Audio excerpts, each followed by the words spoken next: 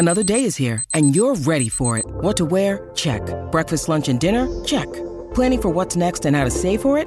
That's where Bank of America can help. For your financial to-dos, Bank of America has experts ready to help get you closer to your goals. Get started at one of our local financial centers or 24/7 in our mobile banking app. Find a location near you at bankofamerica.com/talktous. What would you like the power to do? Mobile banking requires downloading the app and is only available for select devices. Message and data rates may apply. Bank of America N.A., member FDIC. When you need mealtime inspiration, it's worth shopping Kroger, where you'll find over 30,000 mouth-watering choices that excite your inner foodie. And no matter what tasty choice you make, you'll enjoy our everyday low prices, plus extra ways to save, like digital coupons worth over $600 each week. You can also save up to $1 off per gallon at the pump with fuel points. More savings and more inspiring flavors make shopping Kroger worth it every time. Kroger, fresh for everyone. Fuel restrictions apply. Does picking an outfit have you running a little too fashionably late? We get it. Great taste takes time. That's why Drizzly, the #1 app for alcohol delivery, has your back with the largest selection of beer, wine, and spirits, delivered in under 60 minutes.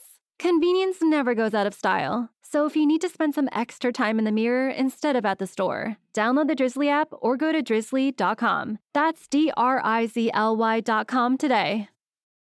For the ones finding new ways to ensure the job always gets done. For the ones wearing many hats. For the ones who are hands-on, even from far away. And the ones keeping business moving forward.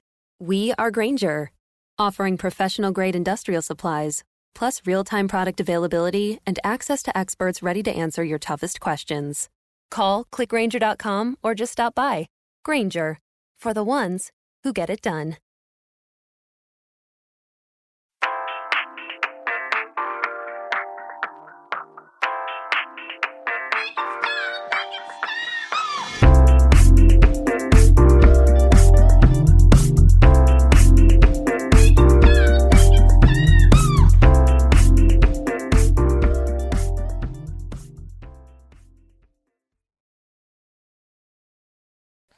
Nice. Hell yeah.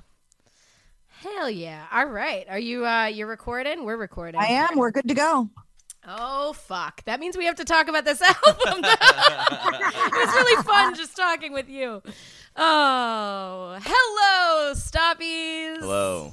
Welcome. I'm mustering up some joy and enthusiasm here that really is unearned and undeserved, but I am genuinely excited on this episode of Make It Stop Bad Music. Good times. Because we, at the very least, we're going to be talking about another terrible album, as we do, but at least we get to do it with a really fun and exciting guest, which is like a big deal.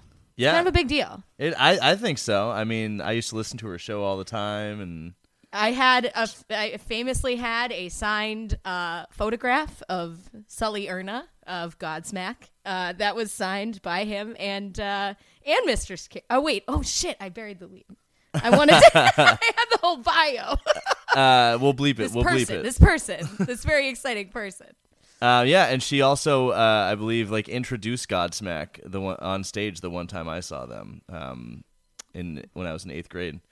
For the show that they recorded for their DVD at the Worcester Centrum. Yep. Was Stained and Cold and Systematic. Blah, blah, blah, blah. Did you see Stained and Korn are on tour together? Yes. Are we going?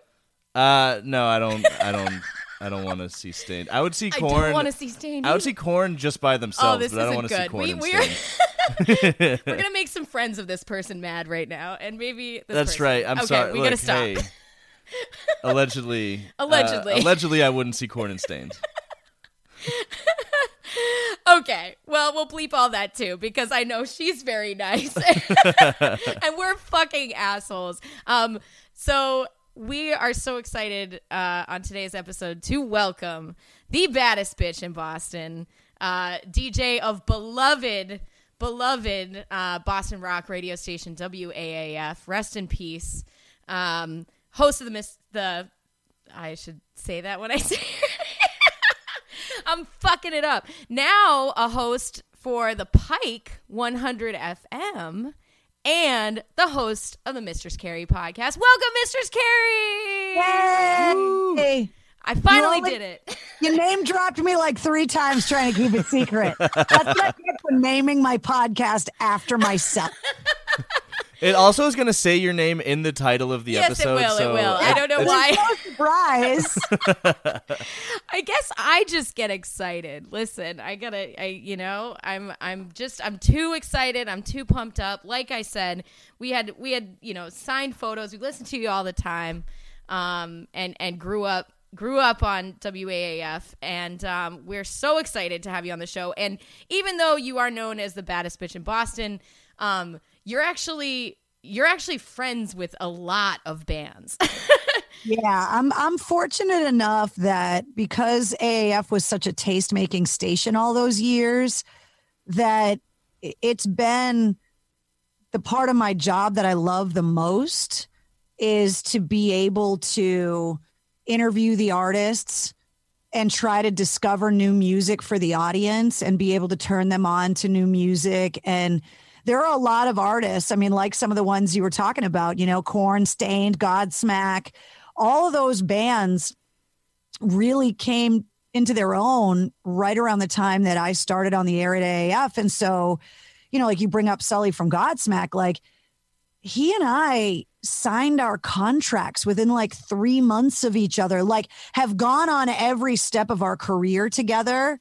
And so it's been a very crazy personal journey. And then obviously all of the bands that have started off since then, I've had this front row seat to, watch these careers grow and watch, these bands go from being relative unknowns to being the next big generation of great rock bands, and to see them selling out stadiums and winning Grammys. And I'm continuing to do that, not only with the podcast, but, like you said, I'm on the air at the Pike now, and I also am on the air for Westwood One. So my radio audience is all around the country, and the podcast is all around the country. It's actually in 102 countries now too, which is like mind blowing to me. That yeah, and it's amazing and awesome, and none of it ever would have happened had my beloved WAAF, after 50 years signed off the air. And I'm not by any stretch of the imagination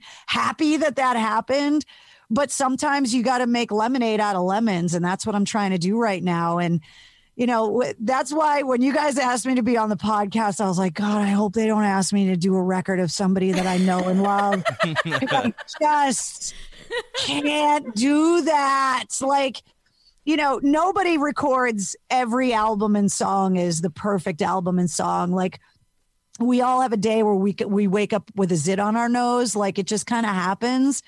But it's hard when the stories behind the inspiration of the songs, and the hard work and the blood, sweat, and tears that were poured into it. And it's really hard. And especially because I'm not a musician myself.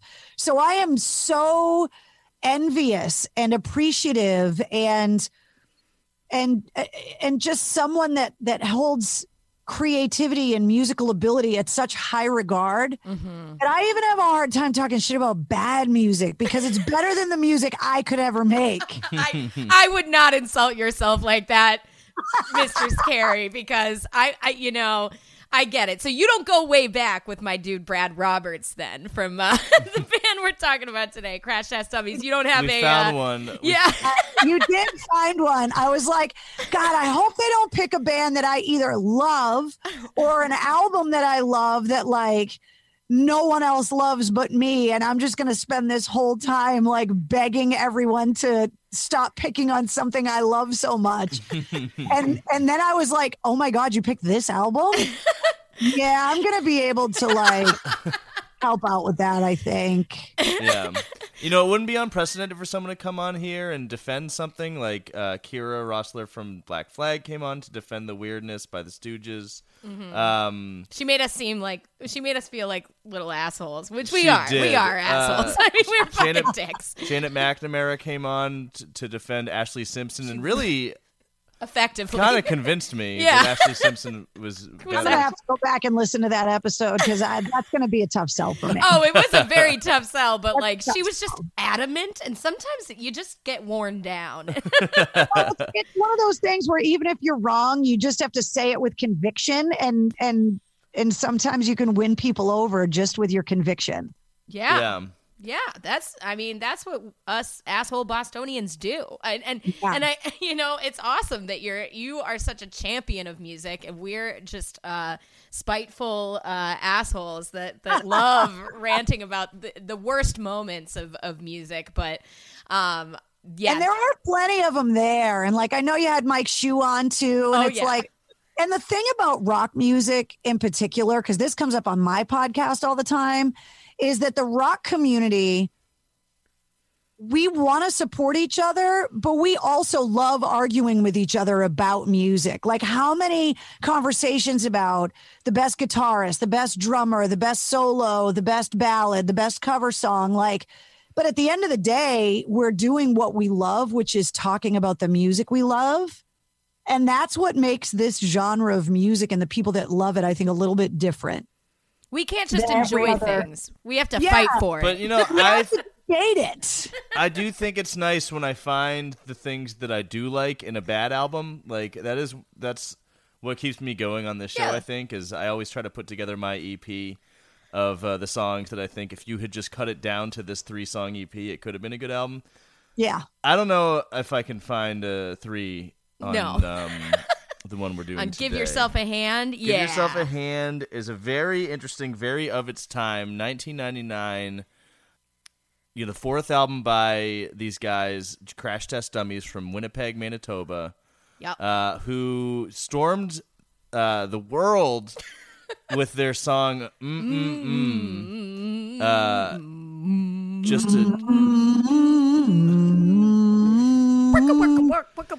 I just remember the fucking Weird Al cover of it. That was my experience with that song. That's the thing. It's like, you're at a certain level when Weird Al covers you, though. Like, there's a certain amount of audience penetration that has to happen. Yeah.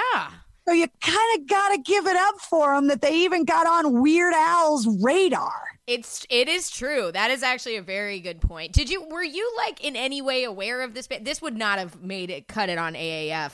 This was pre-AAF. We didn't you know what? There could have been a time maybe at some point. This was a BCN song. No, I'm just kidding. It was a BCN song. It was a BCN song, but AAF was always trying to find the edges, right? We always talked about music. When you went to the record store, which I still do, when you do that, it's alphabetized and it's kind of by genre. But when you go to the rock section, it doesn't say active rock, alternative rock, like it's rock, and it's all kind of thrown in there. And so for a station like AAF, we always kind of picked from the classic rock column. And then we always picked from like the mainstream rock column, and we always picked from what's called like active rock, which is like the heavy metal, hard rock column. And then like we were always trying to find how much of the alternative column our audience would allow us to pick from, because there are artists out there that are labeled alternative, but that we could totally play. I mean, if you go back to like the birth, quote unquote, the birth of alternative, when you look at like those grunge bands and stuff, like there's nothing alternative about Alice in Chains' Man in the Box, but they were considered because grunge was kind of alternative. And then there were bands like the White Stripes or the Black Keys or Kings of Leon or Jet. They're guitar driven, but they're a little bit left of center. And so we would try to find those bands that fit in between Guns N' Roses, Metallica, Alice in Chains, Slipknot, Disturbed, like whatever it was that we were playing. If we felt like it fit, we didn't really care what the world labeled it. There could have been a Drunk Weekend where we put in there to see if it fit in the mix. It's just not something that lasted because it obviously proved not to fit in the mix. Whereas some other stuff You know, you look at a band like Cage the Elephant that was an alternative darling, but AAF actually broke that band. Yeah. And we weren't an alternative, but that slide guitar, it's like that's not, you know, some of the other stuff that band has released, way more alternative. Or a band like Cake, where it's like, where does that band kind of fit? I think I went to a Cake show that was probably sponsored by AAF. Probably. Yeah. You know, so it's like there were always those bands that, what is it, a Venn diagram when the circles overlap? Yeah. So there were always those bands that kind of were able to kind of straddle the line between what we did and like what a BCN or an FNX, who was like a true, pure alternative station, did. I don't know. I'm pretty sure it was in the library. I think that was the only one from Crash Test Dummies, but it definitely did not last. That was like the one big hit, you know, and I think that era of the band, I didn't have that album, but I do remember when I was like a kid, my parents knew I liked that song because, you know, I think I liked the Weird Al version, but they got me a Crash Test Dummies album, but it wasn't the one that had that song on it. It was the album between that one and this one called A Bird's Life. And I would say that sound, you know, of that era of the band sort of slotted them in with like Bare Naked Ladies, maybe a little bit of Beck, you know, with sort of weird the weird lyrics and stuff that they would do. This album that we're talking about today veers very much into electronica territory. Oh yeah, there's trying some to be like hop. down tempo and trip hop. There's some drum and bass. And really like lush orchestral arrangements. But Trying to be like a bittersweet symphony, but then it like all feels like maybe they're trying to distract from how insane this man's voice and lyrics are. Just It's so like, I'm so conflicted because the first thing is, like I said before, I always stick up for musicians. this is the wrong show for you, Carrie. I know. And I always, and this is why, because it's a massive trust fall to pour whatever creative energy you have into in yourself into something that you're going to release to the world and offer up as a sacrifice on the altar of ridicule by fans. Oh yeah, I love Right? your goo is a trust fall. Yeah, go on. Yeah. So like, but like you're putting your name on it. Like you're like, it's all out there, whether or not it's good, you're trying. And so I instinctively want to come to the defense. Of I love your goo, just so we're clear. For me, though, music is something that is directly tied to emotion, my feeling for the day, the environment I'm in while listening. That there are certain albums, right, where you just, if you're sad, that's your record. If you want to have a party, you know, like AC/DC. Mike Shue famously said it best. Any AC/DC album plus a case of beer equals a party. So if you're going to have a party, throw an AC/DC record on. It's a fucking party, man. Like there's a place. I have been racking my brain since I agreed to do this podcast of the emotion and the place that this record was written for. And I have yet to find it. He wants to partay. That's it's not a party. It's a partay. It's a fucking. I think it's the entire album is an ode to his dick, and it's not good. It's not cute. It's not okay. I think I almost wonder, like, were they aiming to be a sort of Butthole Surfers, Or a Bare Naked Ween, Ladies, Ween, or a you know, that sort of like weird drug rock. Or is he trying to be Steel Panther? Yeah. Yeah, what? Because Steel Panther writes songs about their dick all the time, but it's not this. No. Right. And I think that's the sort of the tonal whiplash you get is like the music is not really matching what they're serving you up with the lyrics. Because yes, lots of stuff about dicks and poo-poo shit. in his pants. Yeah, like what the fuck are we doing? They found a way to put the word diaper in a song lyric. What's happening? Never thought. Now, this is coming from somebody that interviewed Ed Kowalczyk and asked him if he was the only person that put the word placenta in a song lyric. And he laughed and was like, to this day, I think I am the only person that's ever put placenta in a lyric. And that's the all-female Pantera cover band is placenta. Yeah, like, I mean, it's like, is this record written for people that are just on drugs? Because I'm trying to figure out what the drug would be exactly that would make this enjoyable, because I haven't done them all. But I'm thinking that some of the ones I have done might have made this better. And I'm like, okay, so if he went into it with the mindset of, I'm going to write a record that doesn't make any sense unless you're on mushrooms. But if you're on mushrooms, it opens the door to a new galaxy. Like, it becomes brilliant. Then I feel like we should all do mushrooms and do this podcast episode again. That sounds because like a nightmare. Maybe the mushrooms make it better. I don't know. I'm just offering that up as an option.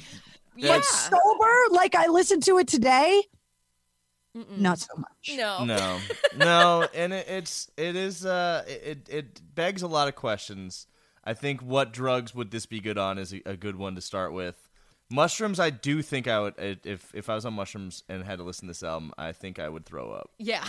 I think it would probably make me physically throw up. One interesting piece of trivia about this album, I was reading the Wikipedia page, and it said that, so basically it feels like, in the 90s, like it was such a feeding frenzy at the labels throughout the entire decade, basically from the explosion of grunge all the way until the end of the decade. And I think clearly BMG had buyer's remorse on Crash Test Dummies pretty quickly, but they had them under contract for, they had to do something. It says here that the band wrote and recorded 35 demos, all of which were rejected by BMG. But then the next line is, these were shelved, and then in 1998 the band proceeded to write and record the new album. Nothing in between there of like, then they sent them new demos and, and the label liked them, and that's the album they recorded. It sounds like they recorded 35 demos, the label said no, and they were like, fuck, just go in the studio anyway. Here's 10 of them, whether you like it or not, or 12 or whatever. Yeah. I also found out that apparently this was inspired by the lead singer, Brad Roberts, who is known for that deep baritone, who also, inexplicably does a falsetto on like a bunch of songs for some reason. He's holding back. Yeah, and whatever. But apparently he was inspired by the quote-unquote urban music he heard while moving to Harlem. And this was his version of an album that was, quote, full of soul and hip-hop beats, which I am just, that is a very questionable choice and a very questionable representation. I'm just thinking, what was happening in Harlem in 1999? It was like Mace and like Cameron, like pre-Dipset Cameron. And I'm just not, I'm not really hearing that. They would have been hanging out in a club with the Crash Test Dummies. No. Is a total waste of a really good band name. Like, first of all, the band name's really cool. Yeah, definitely. I like the band name Crash Test Dummies. I think it's a really good band name. It just... No, I agree. It is a waste. It feels like all of this shit is a waste. And Crash Test Dummies is also appropriate because you do get that, that tonal whiplash that you were talking about, Mike Dunn, where you're just like, and now we're talking about fucking changing diapers, and now we're talking about... And now it's a Dido song. And now it's Dido. Like, what's happening? What I don't understand is, if you look at who produced it, because another thing that comes up in my podcast all the time is the influence of producers with the artists, and how some producers kind of sit back, some take a more active role. If you look at the artists that Greg Wells has worked with, it is a who's who Really? John Legend, Adele, Lin-Manuel Miranda, Rufus Wainwright. Holy shit.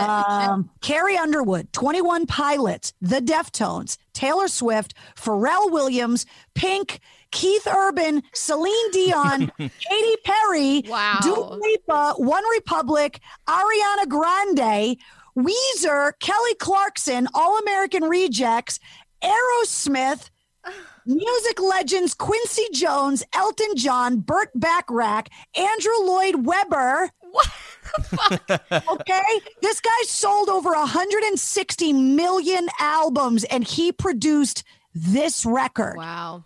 And on his Wikipedia, it lists the Crash Test Dummies between Ariana Grande and Weezer. And what even was the appeal? Like, even thinking back to the song, these guys just seem like a total fluke. Like, yeah, they just it seem was like a novelty. total mistake. It was a Like, novelty that sort of went mainstream, which happens sometimes. It happened with the United States or whatever. Oh, yeah. It happened with Because I Got High. Yeah. You know? Yep. And sometimes you get sometimes artists are able to like really ride that wave, but usually I feel like it's a one and done, and then you kind of end up here. It's a one and done, but you're contractually obligated to put out music for this record label who's clearly not into it. And but yeah, I mean, that album sold 5.5 million copies worldwide. You know, God Shuffled His Feet, the song with the mm-mm-ums. But clearly they did not go the way of Dua Lipa and Ariana Grande. They put out another fucking bad album after that, and then this one came out, and it seems like it's almost been scrubbed from existence. Like, it almost seems. So this was another recommendation from our Ultimate Stoppie fan and friend Jason Robert Grace, who had suggested this way back when. But other than, you know, him mentioning it, I feel like I wouldn't have never, you know, seen this, even like looking for reviews on it. It just seems like it's been scrubbed, you know, from existence. Although I did find one review by the AV Club that I wanted to read. Following a bad, commercially disastrous third album, A Worm's Life, the one that you got, is Give Yourself a Hand, a rickety assortment of forced funk, canned mirth, and embarrassingly cutesy scatological lyrics. If singer Brad Roberts' deep throat baritone bothered you when he was singing thoughtful dirges, just imagine how unbearable you'll find it as he raps such unbearable lyrics as, I'm walking funny and it's not by chance, I got some shit stuck in my pants. Mere words can't possibly describe the torturous ordeal of listening to I Want to Partay, Just Shoot Me Baby, and I Love Your Goo, each of which is even smirkier and more repugnant than its title would indicate. If you need to be told, that's not a recommendation. Horrible, horrible, horrible. So I feel like that's pretty appropriate. Should we get into it? Should we dive on in? Yeah, I think we Sorry, can. my phone rang, by the way. I that's all good. apologize. Oh, all good. I have it silenced, but you know how you can assign certain people that they can call you even if it's like silenced? Yeah. My husband's one of those people. I just texted him. I'm like, I can't talk right now. I'm talking about the Crash Test Dummies. So sorry. A real important talk, yeah. Yeah. Yeah. Do we need to say anything? Because it's really, there's not a lot I to think, say I about mean, these you guys. reading that excerpt from the review says it all. The biggest problem with this album is that the lyrics are really gross. And I think we just got to start listening to them. Unfortunately. And, wow, we start off real strong, I'll say. And by strong, I mean, I want to die. I'm very sorry. No, you're not. I know You're I'm not sorry, Heather. You're not at all. Oh, man. It is my sworn duty. All right, so here we go. This is the first song off of Give Yourself a Hand. I think originally this album was going to be called the song's title, which is Keep a Lid on Things. Doesn't matter. Here we go. Let's talk about the granny in the granny house. Boom. Put the doggy in the doghouse. You did, baby, you did. Who put your granny in the granny house? You did, baby. You did, baby. Who put the bed in the madhouse? You did, baby, you did. Who put that junk in the junk house? You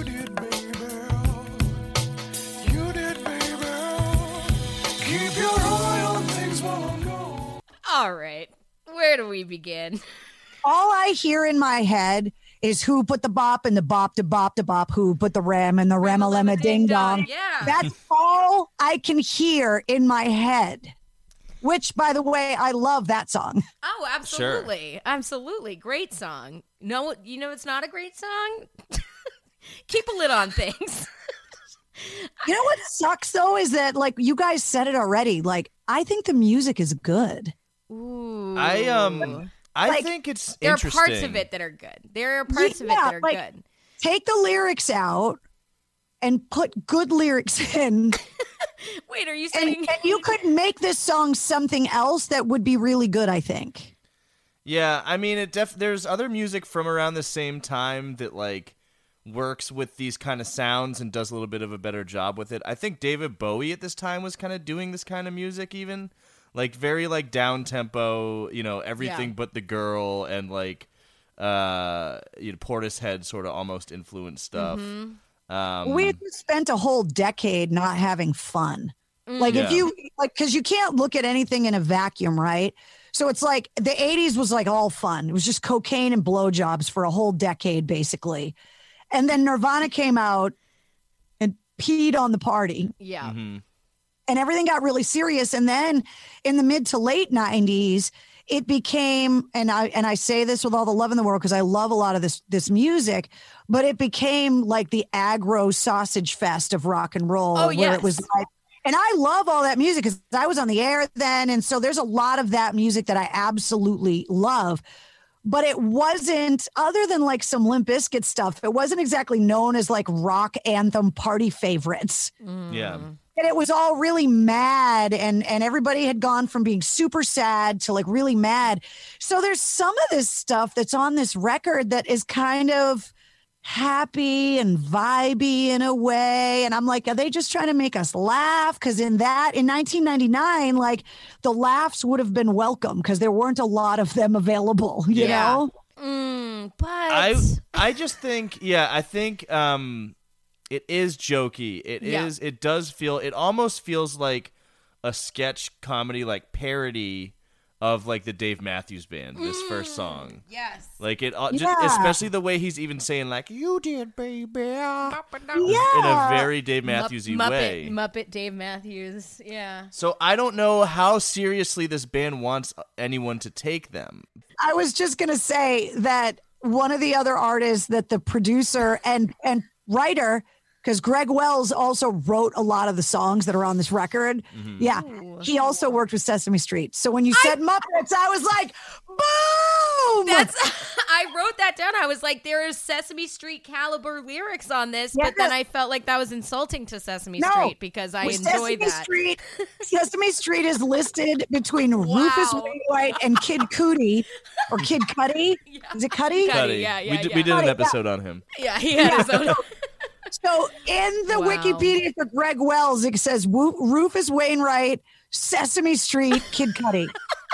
So you are dead on balls when it came to your Muppet reference. I just wanted to give you credit in real time. I didn't mean to interrupt you. No, that's hilarious. I love being vindicated in real time. I need this to happen more often. I think you get that. Like maybe he was coaching him to sound more like Kermit or something on his falsetto or whatever. I don't know. But so here's the thing. Like, it's all just a big, dumb, goofy goofball. Everything's silly. Who put the granny in the granny house? I guess, but like, who's the joke on? You know what I mean? Like, is the joke, the joke's on me for listening to this and trying to like make scholarly sense of it, I think. Well, the joke would have been on you in 1999 when you spent $17.99 for the record. Oh, if you were lucky. Ouch. I think, I don't know how seriously they take themselves. I don't know how seriously we're meant to take them. But if it's supposed to just be novelty music, like the jokes aren't. I'd rather listen to Weird Al. The jokes are too weird to even land. Yeah. It's like you had mentioned earlier, it's too drugged out. It's too often gross too. Yeah. Like often yucky. Like, I don't need to hear about you wanting your diaper changed and fucking being we haven't that got little there yet. boy. I like when they get political and say, who put Whitey in the White House? Oh, yeah, I wrote that down, too. Because We- we all know that we did, Canadians, baby. Canadians have never had any skin color related scandals involving their head of state. No. I mean, here we are trying to be scholarly about this shit. Like, I have notes. Like, what are these notes? The notes say, who put the cat in the cat house? Like, here I am. Sesame Street was way smarter than this. Do you guys have TikTok accounts? Yes, I Okay, do. so there's a guy that I follow on TikTok whose name I can't remember off the top of my head. And he does all these travel hacks. Oh, okay. So, like if you're trying to go to like all these amazing destinations on the cheap, like he talks about like how to book flights with miles and travel partners and like cool. getting like flying. I never get first anything class. useful off of TikTok. It's just I follow useful things on TikTok. I'm the only one. Yeah. Like I follow somebody that does iPhone hacks. I follow somebody that does nothing but Excel spreadsheet hacks. I'm an asshole. Oh, you're TikToking for Excel hack. That's some next level shit. Dude, I'm telling you, Excel does some crazy shit you can find out on TikTok. So anyway, does. this travel hack guy, he'll talk about these amazing travel hacks, and then he'll go, do you want to know how you can do it? I got you, baby. Like his catchphrase. And when I listened to this song today, because you guys made me listen to this fucking record, I was like, oh my God, he sounds like the guy I follow on TikTok for travel hacks. You did, baby. Yeah, I could hear that. I got could hear you, that. baby. Who went to Budapest? You did, baby. Yeah, who took a trip to Modena? Got some balsamic vinegar. You did, baby. You did. I got you, baby. Oh man, I gotta find this guy's name. I'm gonna turn you guys onto his Please TikTok. do. I'd like to learn something because I'm not learning shit today. I just realized I'm a TikTok nerd because I actually follow TikTok videos to learn things. Yeah, no, that's impressive. I'm certainly not learning shit from the fucking crash test dummies. And you're learning valuable things. You're not learning like how to make daydreaming that you're in Hogwarts a reality. Have you heard about all that? No, I'm not a Disney adult. Like no. I'm not collecting squishmallows. Like there's certain things I see on TikTok. I'm like, I don't understand you. I don't get it. But then again, I follow Excel spreadsheet hack TikTok. So. Dude, that's the TikTok. I've been holding out. You just sold me on it. Because I need to learn the inside, the secret menu of Excel. The iPhone hacks too. I'm telling you, some of the people on TikTok have done some shit with their iPhones that I didn't even know it could do. It's unbelievable. Anyway, I didn't mean to sidetrack you. Oh no, I'd do anything to not have to talk about this album, but unfortunately, we should actually probably the best thing to do is just move on to the next song. We must right? press on. Yeah. So let's continue. This is the second one here. This one is called "A Cigarette Is All You Get." I'm all tweaked out. I'm being chased by insects. I wanna eat my cigarettes. I can't hang out. I'm all strung out. I've got to grab me by the throat. I've got to hurt me like a goat. Cigarette is all you get. So hold your fire, don't light it yet. So apparently, meth is the drug. Meth is the drug that is the one that you do. I guess this song to me sounds like a combination of two things: the theme song to The Sopranos. Oh.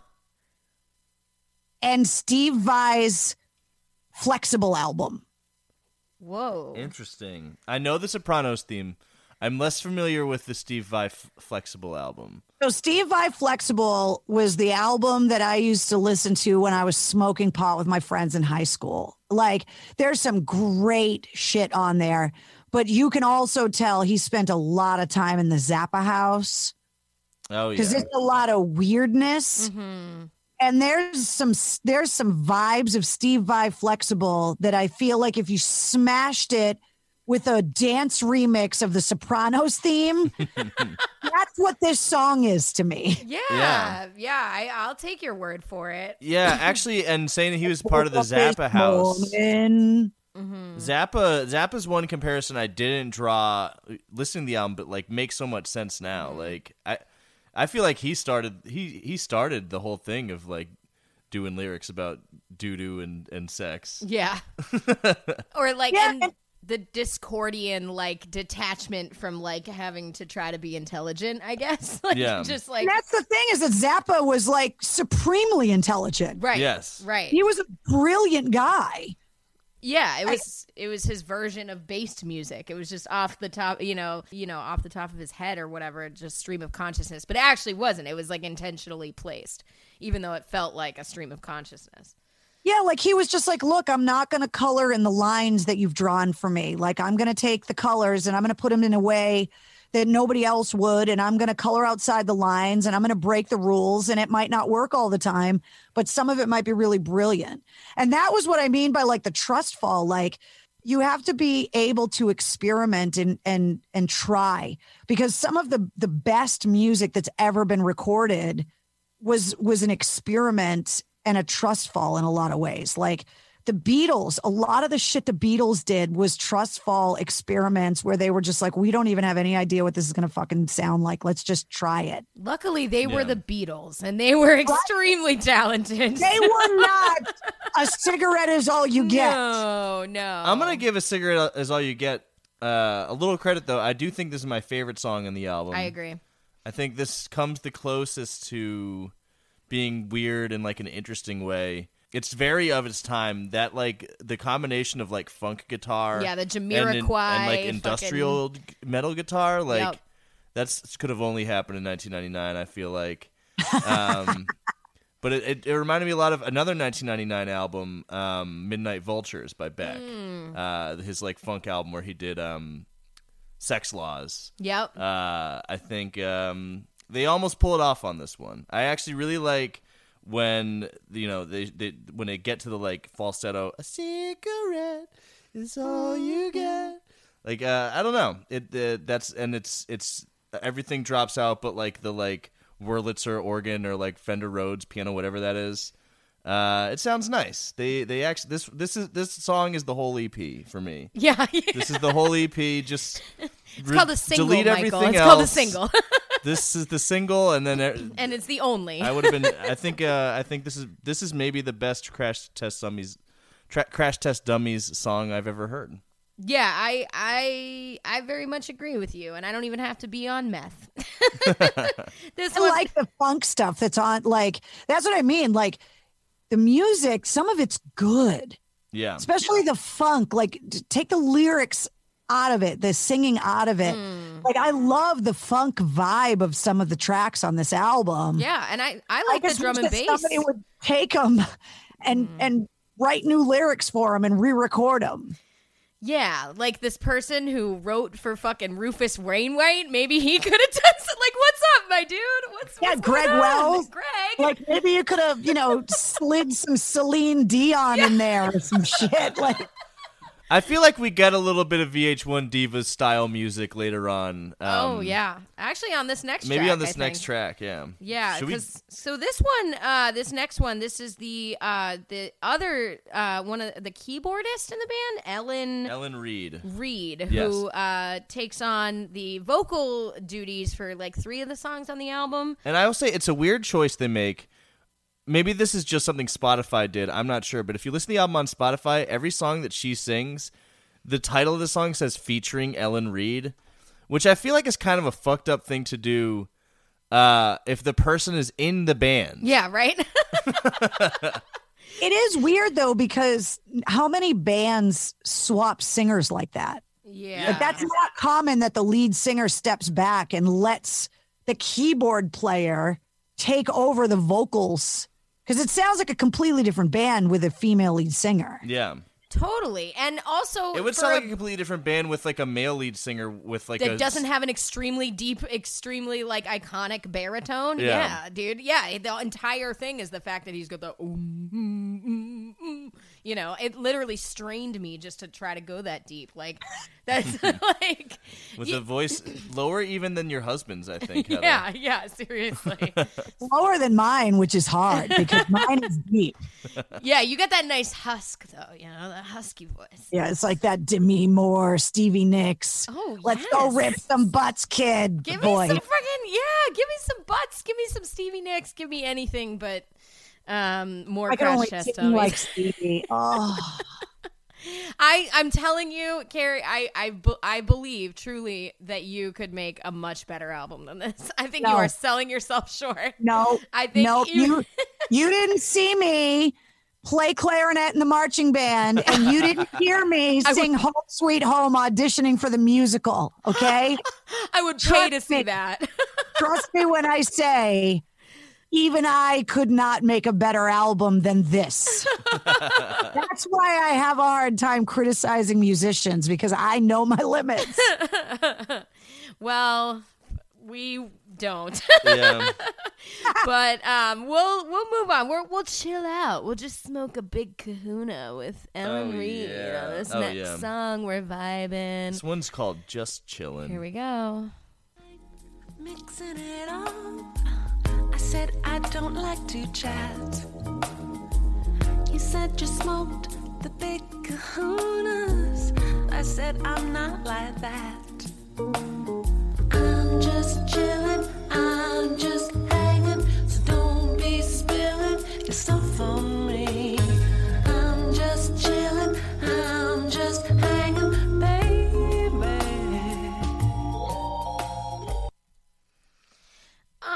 No, it's not doing it for me, Ellen. I gotta say, lots of wet mouth noises, lots of crinkly tongue noises, and. Not into the ASMR delivery of her vocals. No, not for me. I would, it's definitely less insufferable than a lot of the other shit on this album, but it's also like I don't hate it. Like, I don't hate the chorus. Mm-hmm. I hate the big kahuna. Like that, yeah, but that's in the verse though. Like once she gets into that loungy, like I try to imagine like in a hookah bar or something with like a funk, like, because I'm always trying to figure out where am I going to listen to this and actually enjoy it. Nowhere. And I feel like, but I feel like in a certain place, like this might be kind of, but it has that, like, did you guys ever watch Sex in the City? Yeah. So, I watched a little bit. Okay, never mind. Just give me a face, yes. I've never watched it, but go on. Okay, so I love Sex in the City, but there's, when they roll the credits and it says like a Darren Star production, it's got this kind of xylophone noise that is in that. Yeah. That's like every song on here reminded me of something completely weird. And this song, I was like, does that sound like the credits of Sex in the City? I just get these weird little flavored notes out of some of these songs, but I don't hate the chorus. And I really like her voice. Like, I feel like she could be like a cool kind of loungy, like if you were in like old Vegas and like an old casino with like a lounge act. I get that. It reminded me a little bit. I can definitely hear it from the end credits of Sex and the City. Also remind me a little bit of like Twin Peaks music. I feel like they also had like the xylophone and those jazzy drums. Yes. But really, the overall effect I got from this is like this is a band that would have like a 2-week residency at the Barnes and Noble Cafe. Like it's too soft. It's too loungy. It's putting me to sleep. And there's Mike Shue is always the best about would they be downstairs or upstairs at the Middle East. Oh yeah, no, this is like not even Zuzu. This is an afternoon show in the restaurant. This is mid-afternoon, like in the parking. Like it's just it's Barnes and Noble is big Barnes and Noble energy, and it's also just like. This is a band that doesn't know its own identity. They're like, okay, well, we're known for this guy with a really deep voice, so we're gonna have him sing in a falsetto, and then we won't have him sing at all, and then we'll do a lounge song, and then we'll do trip hop, and then we'll fucking be Fatboy Slim, and then we're Jamiroquai Beck, and now I think it's because I think they knew their identity, and then that was rejected wholesale by the label. They were like, no, they were like, you're gonna have to do something else.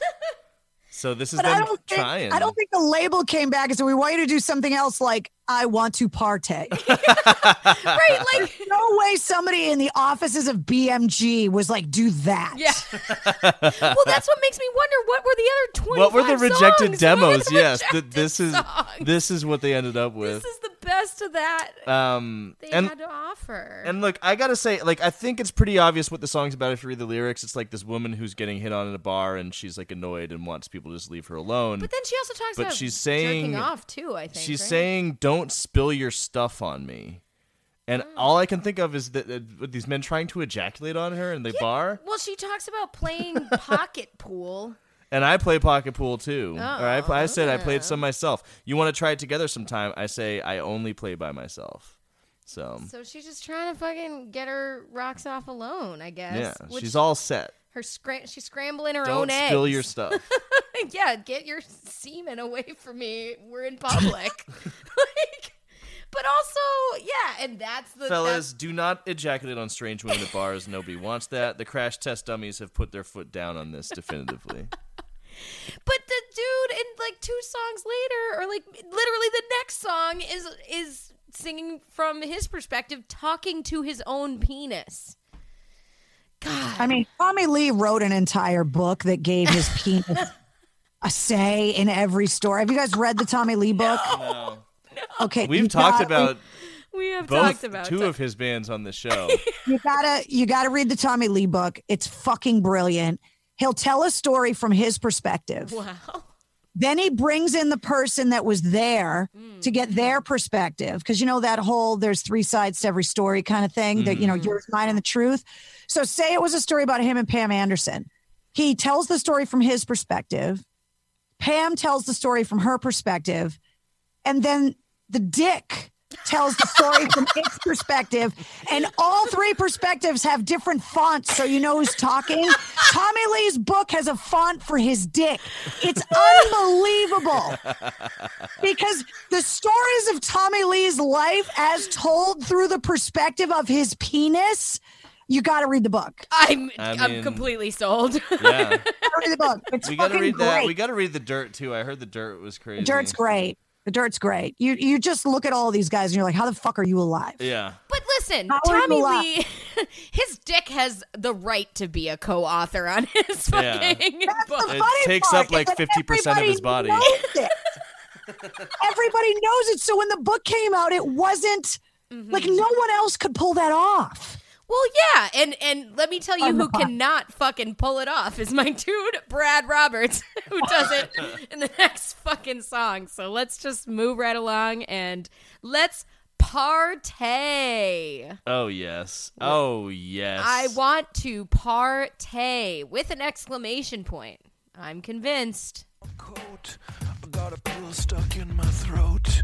I'm a man. Walking with a stick. I'm a man. Who likes to get in his kicks. I'm the man. Talking to his dick. I'm the man. Getting all the chicks. Getting flirty with me. You're talking dirty to me. You're saying, come on, baby. Yeah, I want to party.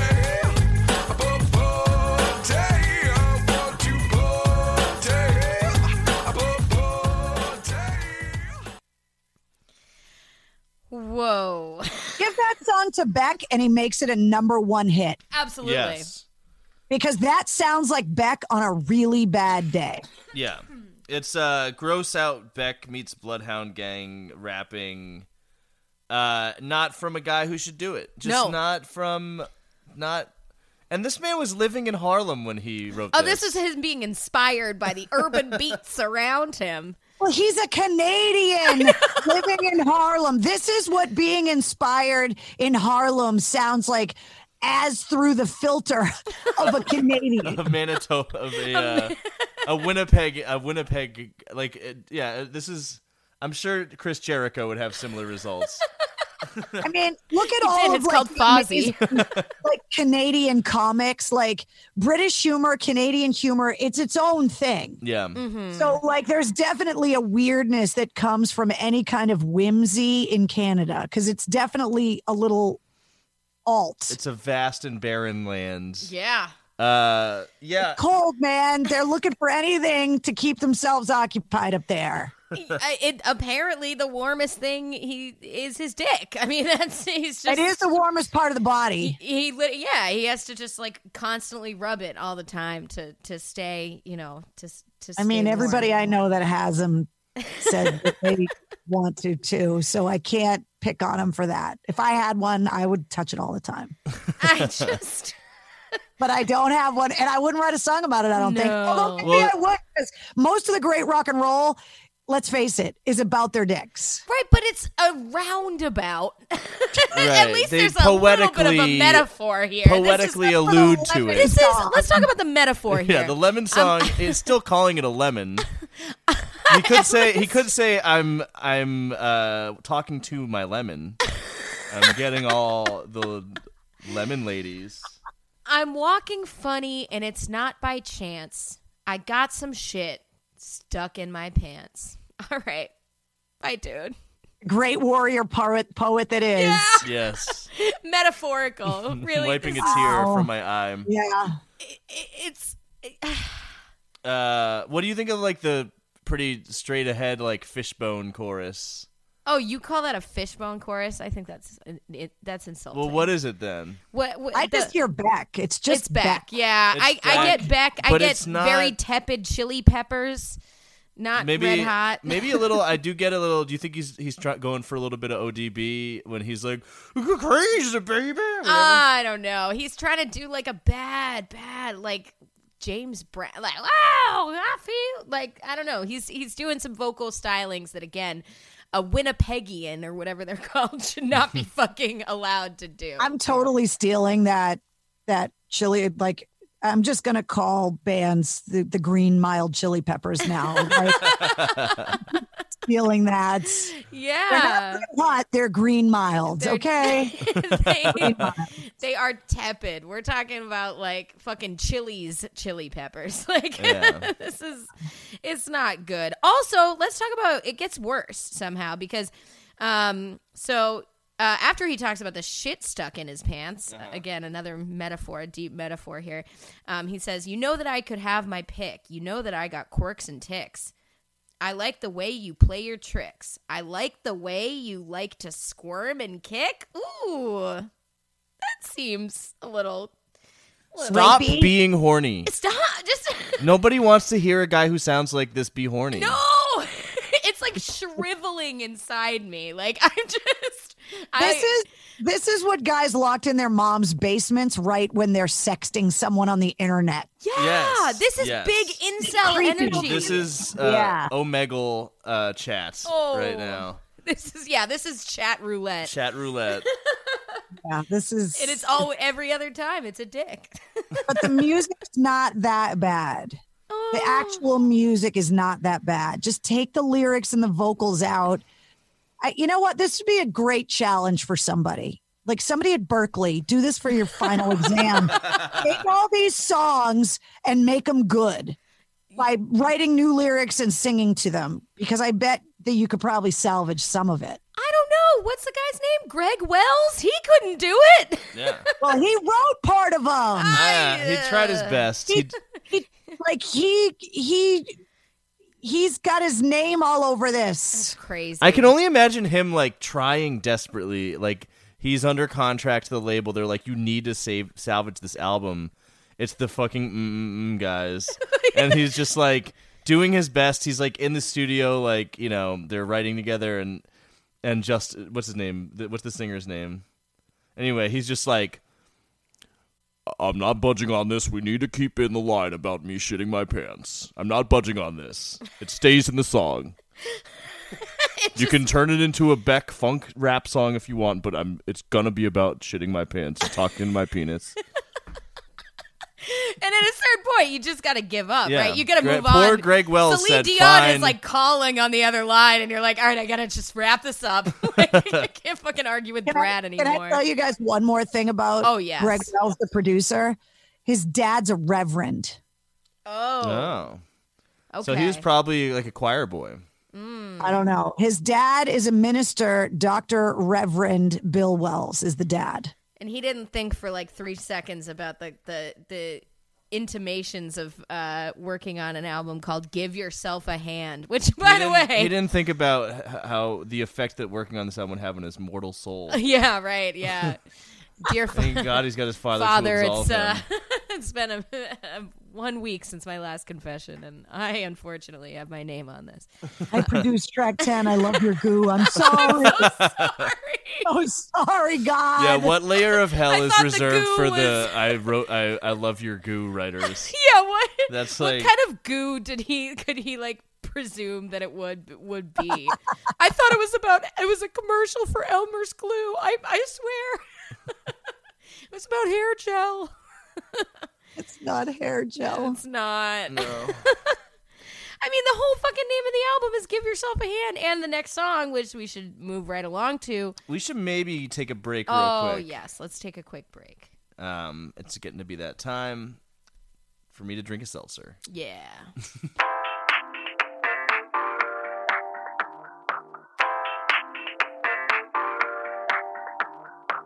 Okay. All right. Okay. All right. You ready, Mrs. Carey? I'm ready. All right. I'm sorry. Hey, you guys are thirsty, man. It's all good. No, I'm sorry that we have to keep listening to this album, but here we are. You should be. You should be. I do want Mistress Carey to yell at me. This is my new. You don't, seriously. I appreciate. I can be mean as a snake sometimes. I don't want to yell at you. I need to be put in my place. I like you. I don't want to yell at you. All right, we're gonna give ourselves a hand right now. How about that? We'll just do that. Here we go.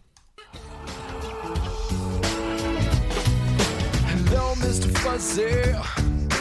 Hello, Mrs. Nice. Have you ever shared a bathtub full of beer and ice? I know you want to. I know you can. Put down your children. Free up your hands. Come on, free up your hands. Bow, bow, bow, bow, bow, bow. Yeah. This was my favorite song off the record. Out of all of them, this is the one that I like the most. I understood why they named the record after it because it's the only one that. It could. It's Yeah. okay. I said that too. I said, this sounds like almost like a song that could be on the radio, and I think it's the first one on this album that's like, oh yeah, I could hear that. Sure. Yeah, it is. It's one of the stronger, I suppose. I don't know if I'd Still take doesn't- it over. There's still no point to it. Like, I don't understand what Well, we're. what's it about? I was trying to figure that out. Yeah, that I don't know. I have no answer for that question. And when you're by yourself with a drink in one hand, do you break your little rule and give yourself the other hand? Is that talking about jerking off? Like, are we just Of course circle it is. jerking forever to wind chimes and fart bass and harmonica? Like, I guess. You're bored at home. Get a beer and jerk off. Yeah, I mean, honestly, But I'd I rather think- do that than listen to this shit. Is it about wife swapping too? Ooh. Is it about child rearing and giving the kid the back of your hand? It seems to this be is- about all that. I know your wife's uncle. He's a very nice man. He's got long, clever fingers on his lovely pink hands. That sounds fucking uncomfortably sexual for That is a little weird. talking about like just a dinner conversation. And then, did you give that bad boy the back of your hand? I know you want to. I know you can. Like, what? Does that mean slapping him? I would slap him if he started talking to me like this at a fucking dinner party, which is, for some reason I get that vibe from it. Like, sounds like people are just milling around. He's like trying to make conversation. Oh yeah, I know your uncle and his lovely slender fingers. Yeah. The lyrics once again really real head scratchers. This man could benefit from a few backhands. There's definitely like this sounds so within the milieu of like everything that's happening on the radio around this time. I feel like you can pick out little pieces of like, oh, that must have been inspired by this hit. And a weird little piece I can pick out on this one is like I feel like I hear just a little bit of Fiona Apple's "Criminal." Oh yeah, I definitely. Yes. I was trying to figure out what I was. Yes. Yep. just a much better song. Oh, that song is great. Oh, Oh, an it's a amazing classic. song. Yeah, just reaching for anything that could be not the Crash Test Dummies. Yeah, I think that's what our whole vibe has been tonight. It's like, oh yeah, it's kind of like if Beck was really bad. Like, I mean, I'm looking at big albums that came out in 1999, right? And it's like Enema of the State, yep, classic. Stone Temple Pilots 4. Oh yeah. Significant Other. Was that 99? Yes. Yeah. Yes, there it you go. was. Californication, The Fragile, Battle of Los Angeles came out in 99. Man, The Fragile. That's just hearing The that Slim with Shady everything LP. else from 99. The Fragile, I feel like was so far ahead of its time. I don't know. Oh, yeah, 100%. You're not going to get me to say anything bad about Nine Inch Nails. Don't even no. try. It's not No, we happening. won't. You never we would. I we think would someone never do asked that. us, someone emailed us and was like, you guys should do 9 Inch Nails. And I was like, like, nope. Which 9 Inch Nails album would we do? There's not a bad one. No, Somehow. I'm so fucking stoked to see them at Riot Fest this year. That's gonna be epic. Do you go to that festival, Mr. Scary? I feel like you should. I haven't gone to a lot. I mean, I went to I went to 2 of the 3 Woodstocks. I went to the 2 that happened while I was alive. The infamous 99. I mean, that's I was there, man. I was there. AAF actually broke the story of the riots late that night because MTV and all the news agencies had pulled the plug on their broadcasts already. And we were like, yeah, we have video because we were filming for Real Rock TV. We were on the air live. Like, Wait, tell me everything about Woodstock. Let's just stop this episode and just hear everything you have to say about what it was like being fucking broadcasting from Woodstock 99. It was crazy, man. Like we were there. Like, I mean, all those bands AAF to help to break. You know what I mean? Like Woodstock 99, all those bands we broke. And having been to 94, which was like, if you held a gun to my head and said, what's the best show you've ever been to? I would say Woodstock 94. Wow. It was phenomenal in the midst of the mud. You know what I mean? Like, because it was that whole embracing the suck thing together. Like everyone was miserable. So no one was miserable. Could be miserable together. Yeah. And the difference between that and 99 is just, everything was so overcharged. There was no place. Like we had rented an RV, so the radio station, like we had a place to sleep. We had air conditioning. Like we had gone out there prepared for some escape from the elements. And we were filming and we were working and we were doing call-ins back to the radio station and stuff. But you could see the temperature rising. Not just literally, but figuratively with the crowd. They were getting more and more pissed off. And it was more and more miserable because you're walking around, an Air Force base, just walking down these massive runways. There's no shade anywhere. And you're charging $12 for a fucking bottle of water.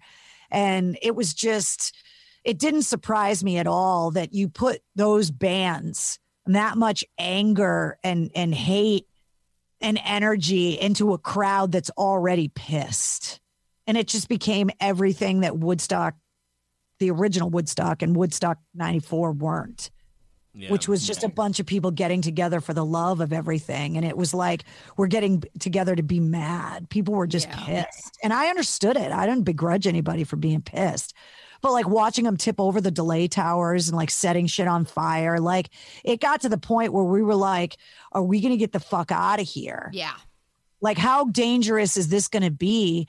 And the guy that drove the RV, his name was Otto. AAF had a rock bus, right? Mm-hmm. And the guy that drove its name was Otto. Just like fucking Simpsons. That was like his real name. And Otto drove like 20 miles, like the wrong way down the road to get out. Like we basically drove out the road that came into Woodstock. We made it back to the radio station while Bay State Rock was still happening. And we were able to be live for the Hillman Morning Show with news and footage of the riots from the night before at Woodstock, and like all the Boston media came out to the radio station because we were there. Like we had all the footage where like MTV, all the networks, everybody were like, all right, it's over. It's Sunday night. Like there's nothing else that's going to happen here. There's no more story. And then everything got set on fire. Jesus Christ. Yeah. So I've got some crazy, I have this one great picture. I think Ian Barrett from Real Rock TV took it. And it was a giant pile of equipment that was on fire, and somebody was running by this giant fire with a white flag that had a peace sign on it.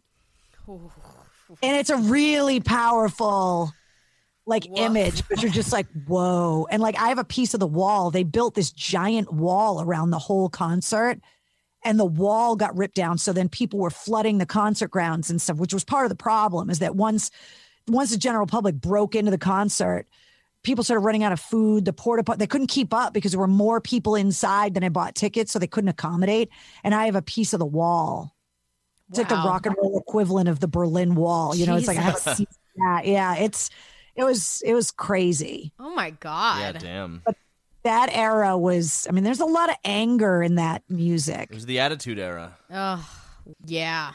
Yeah. And like what you're saying with this record, it's like, where does it belong? Nowhere. Right. In the trash.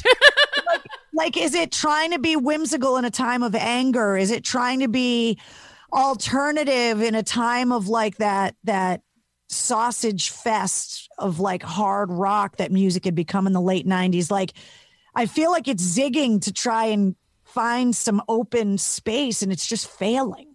Yeah. But that even I think implies... they're generally, I don't know how much real estate there was in rock that Crash Test Dummies could ever inhabit in any era.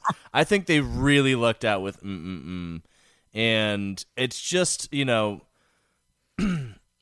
I feel like there's two paths you can take when you get in that position, and one of them is to like just be yourself and do your thing, and you'll have your like small following, whatever it is, you know, and just be happy that you got that moment. And the other path you can take is like, let's just throw all these tropes from Radio Rock from like 2 years ago, or from, you know, a bunch of different genres, and let's absorb all these newer genres that are happening. Let's do down tempo and stuff, and like let's like pivot to do something new to get people to notice us again. And it definitely feels like they're not really being themselves. They're trying to do something else, and just grasping at that, like, get us back into that rotation that we had with with that goofy fucking bullshit scat, you know, rap, like Sesame Street. Like, it's like, oh, you know, I'm gonna take Street. it's bad. Oh, that's the quote of the night. Yes. Fucking great.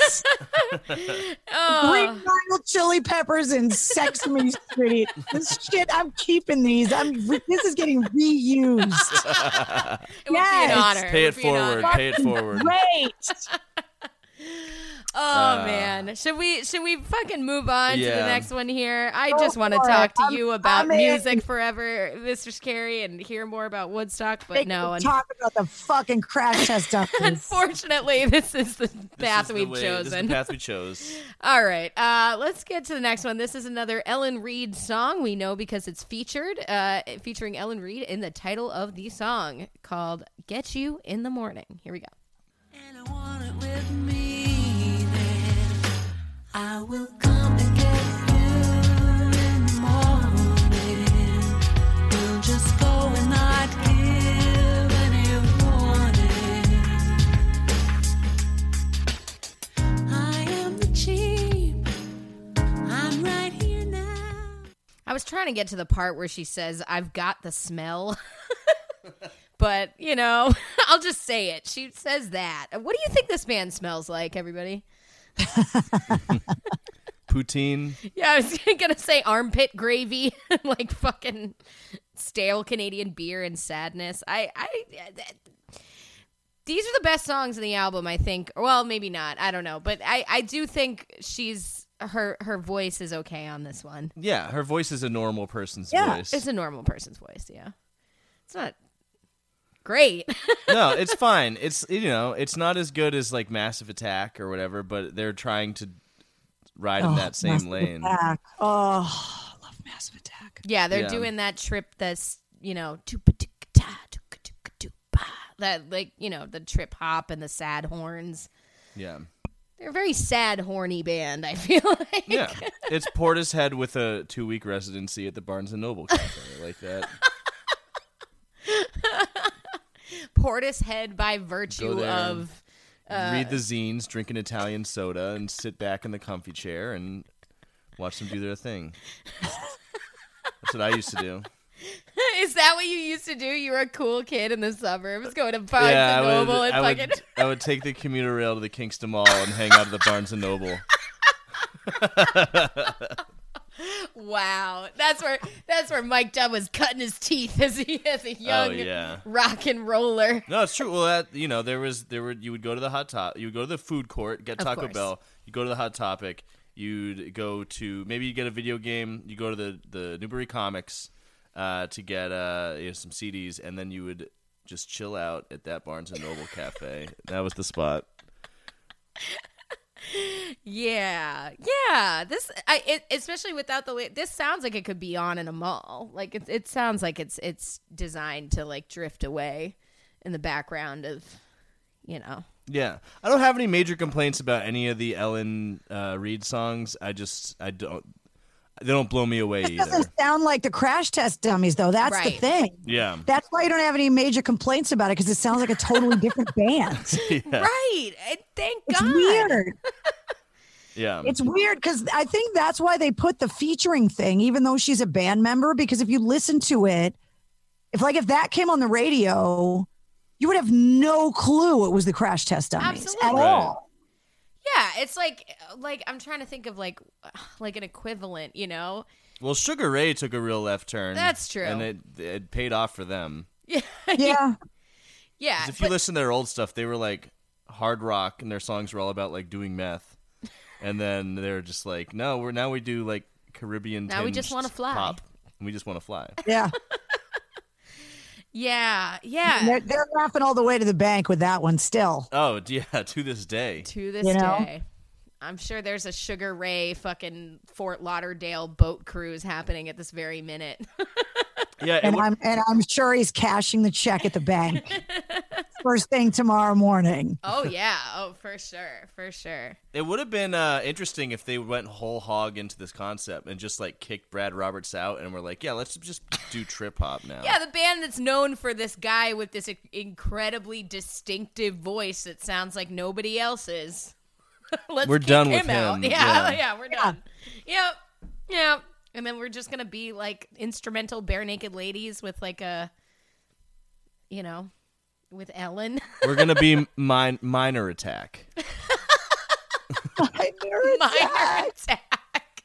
Oh my God. I can't handle Small the phrases attack. that are coming out of this episode.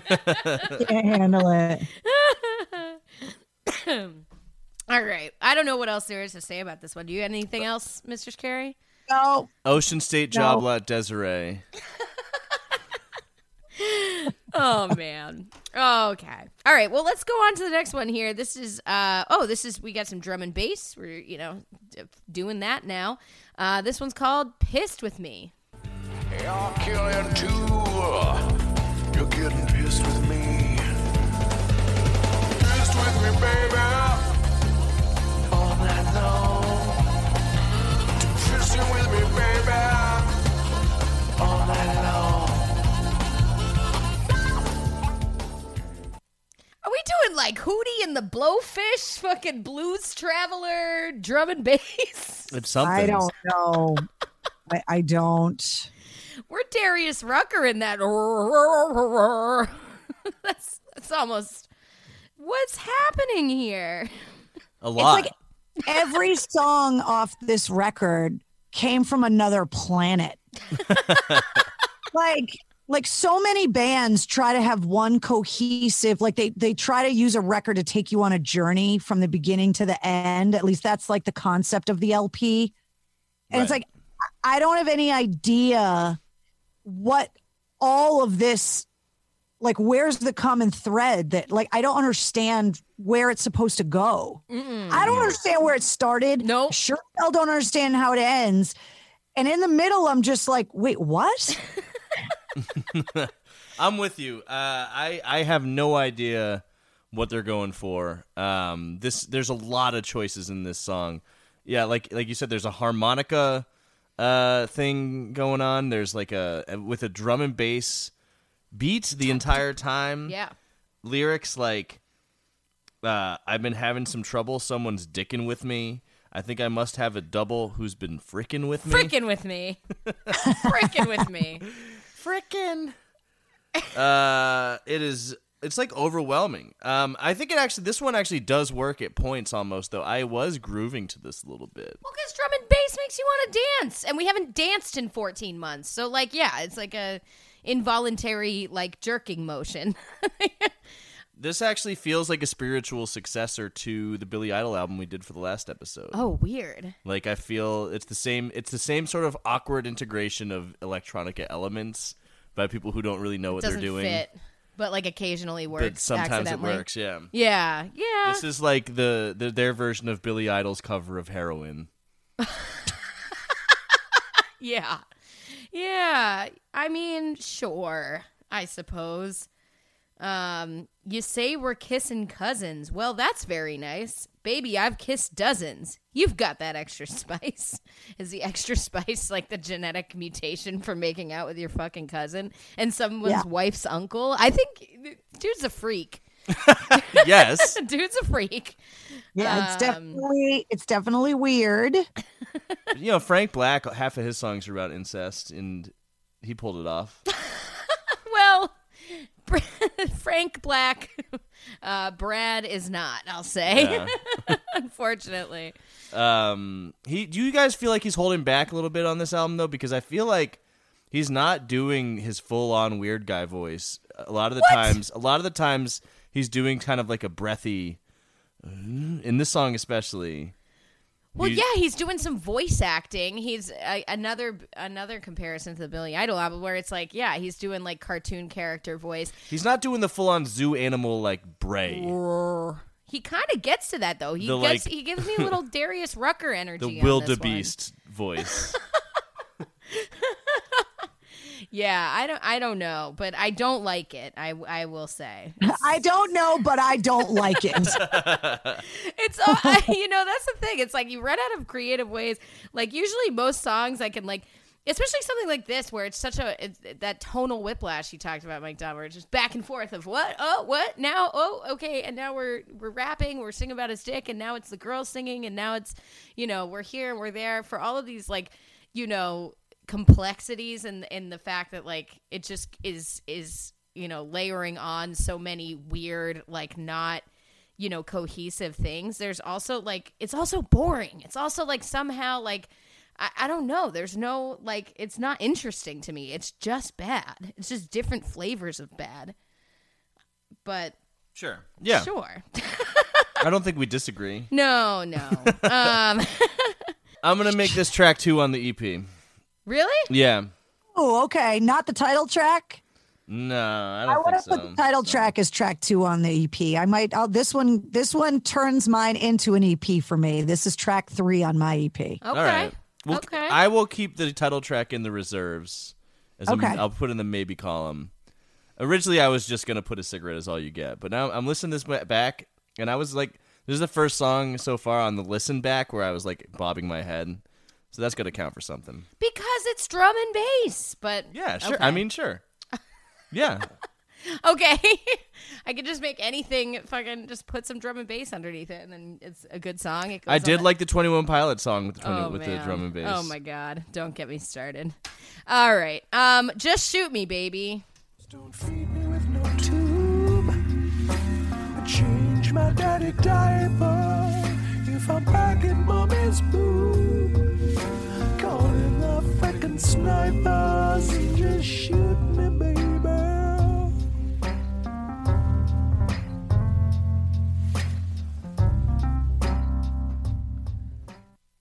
Nope.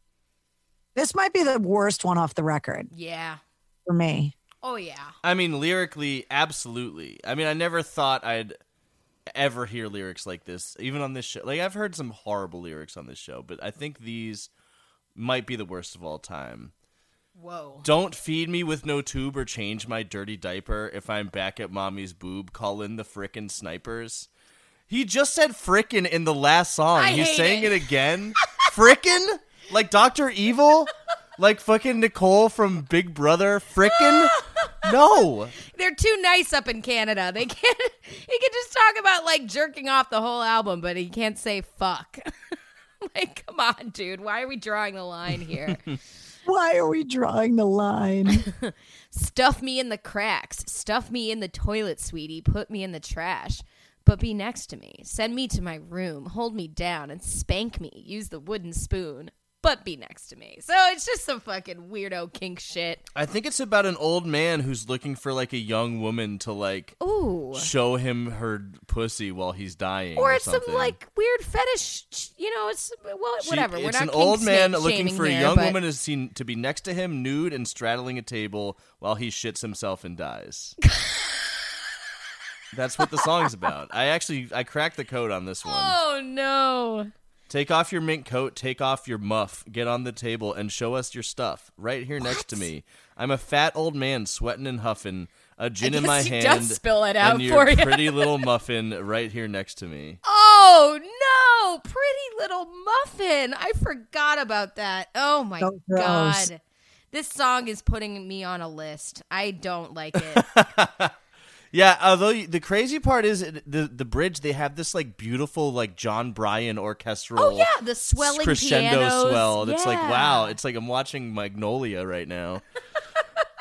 And then he's like, change my dirty diaper. It's so weird. It's very weird. It's too weird. It's too much. Definitely not working for me. Definitely not making the EP. No, This one is definitely not on the EP for me.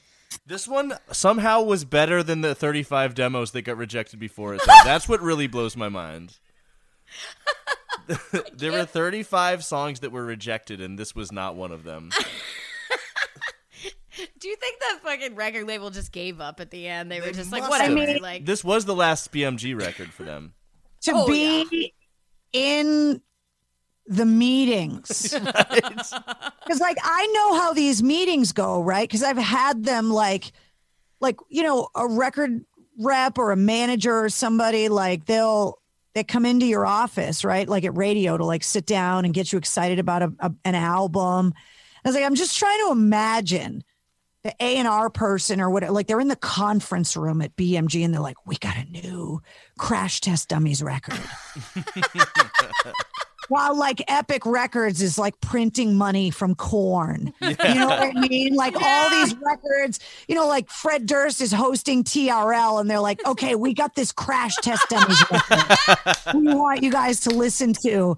And I'm trying to imagine trying not to be horrified in that meeting going, are you fucking kidding me right now? This is what we're working on right now. this is what the I feel Woodstock like 99 crowd was rioting I about. wouldn't be surprised if a fucking suit from BMG went home and blew his brains out that very day after Like they how played much this in the money meeting. did we spend on this record? Just shoot me, baby. I hope that's not the song they played. Like I hope they played something better. I mean, even then, you gotta be listening to this like, oh fuck. Yeah, talk about not meeting the moment. You know what I mean? Like, God. I mean, Christ. rock was having a resurgence at this point. Yeah. Mm-hmm. When you look at like, I mean, I'm not even kidding. Like TRL was a career maker or breaker. Oh, I know. We were. And there were rock bands on it. Like rock was having a moment. Yeah. Yeah, it was like Britney Spears versus Korn. Like, who's I gonna be loved, as like a middle Right. schooler at the time, I loved that calling shit. in? Like, Yeah, I was definitely like, giving my vote for Korn Fuck and you, Tom Green. Break stuff is gonna be number 1 on TRL today. And it was. and it was. Not NSYNC. And this is what Yep. This was their Crash answer. Test Dummies were like. This is we're getting in. Like, this is where we're getting in. Like, I know Trent Reznor just released The Fragile, but fuck that guy. We're releasing this. Yeah. We'll show them. Just This is shoot our me, The baby. Fragile. Oh man. All right, let's roll right along here. We're getting through this. We're getting through it. Here is the next song, which is called A Little Something. People you think I've been seeing. Could I please be excused? I've been very confused. I think I better have a little something. I think I'd like to have a little something. So this, I could come down from MDMA to this song, I think. Right? Sure. Sure. It seems like something you'd listen to, like, while you're having coffee recovering from a hangover. Yeah, it's the morning after, and it's like, I'm still feeling a little grimy, but I'm trying to drink my coffee and forge through it, and you Or gotta like have a it little shows up in a something. movie during a montage of the girl putting the disastrous night the night before Yeah. together in her head. Yep. Yeah. Like, where did I leave my panties? Oh, that's where my panties are. Like, last night was a disaster, and like, this is the song that plays. Well, yeah, the Last Night Disaster was the Doo Doo Dipey song. Yeah, exactly. But yeah, this is a nice, cold light of day, remembrance of what, good music could be. It reminds me sort of like a Christine McVie Fleetwood Mac song, but like with like chill, like Aphex Twin drums. I don't know. Yeah, It was fine. I don't know. I might put it on the EP. I might not. I think it was my favorite of all of the Ellen Reed songs. Yeah, I think this was her best vocal take too. It matched the sound a little bit more with the those drum and bass beats and the. But I think this one actually I liked this the most on the album, and that's what I wrote in my notes. I don't know if I still agree with that, but I thought this one was pretty good. Yeah, could I please be excused? I'm very confused. Is an excellent, should have been the subtitle for this for this album. It's just, are we done yet? Are we all set? Are we free to go, officer?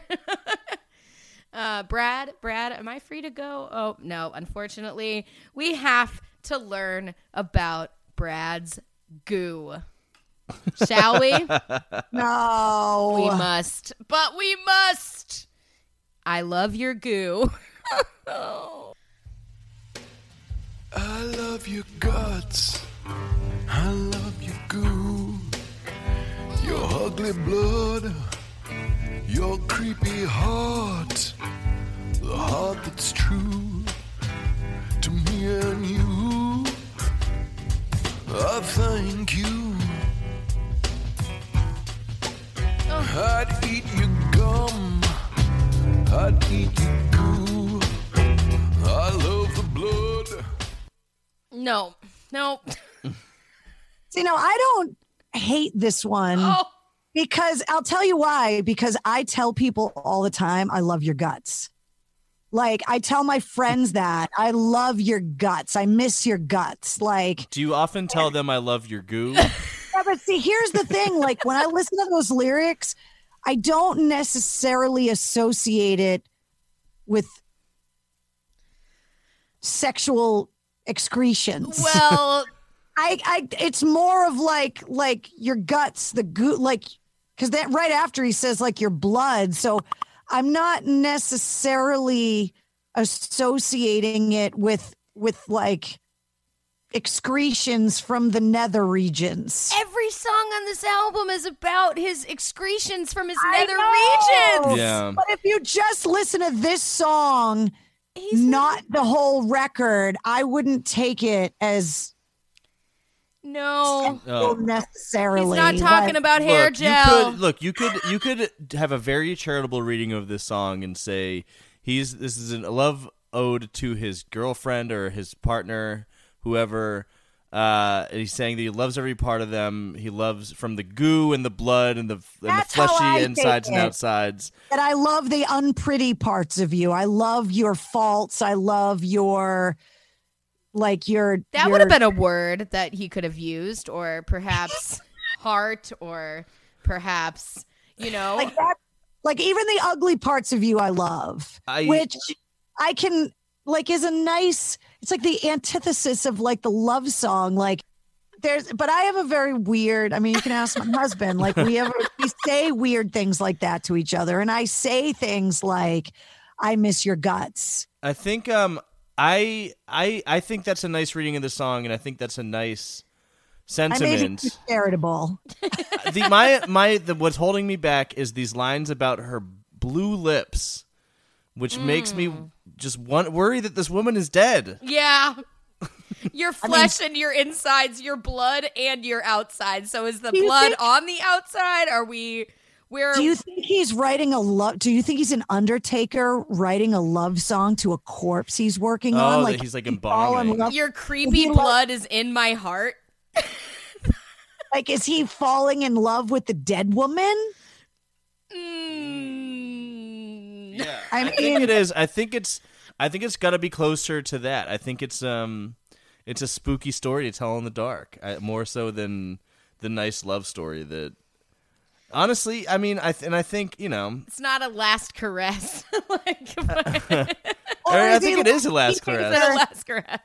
Is he like keeping her mummified remains in the lazy boy in the living room, like he loves her even with blue lips? Like, oh yeah, like that cult leader. With that, yeah, like that cult leader lady they found in Colorado who had been mummified and had body glitter on her face. Yeah, that sort of situation. Big energy here.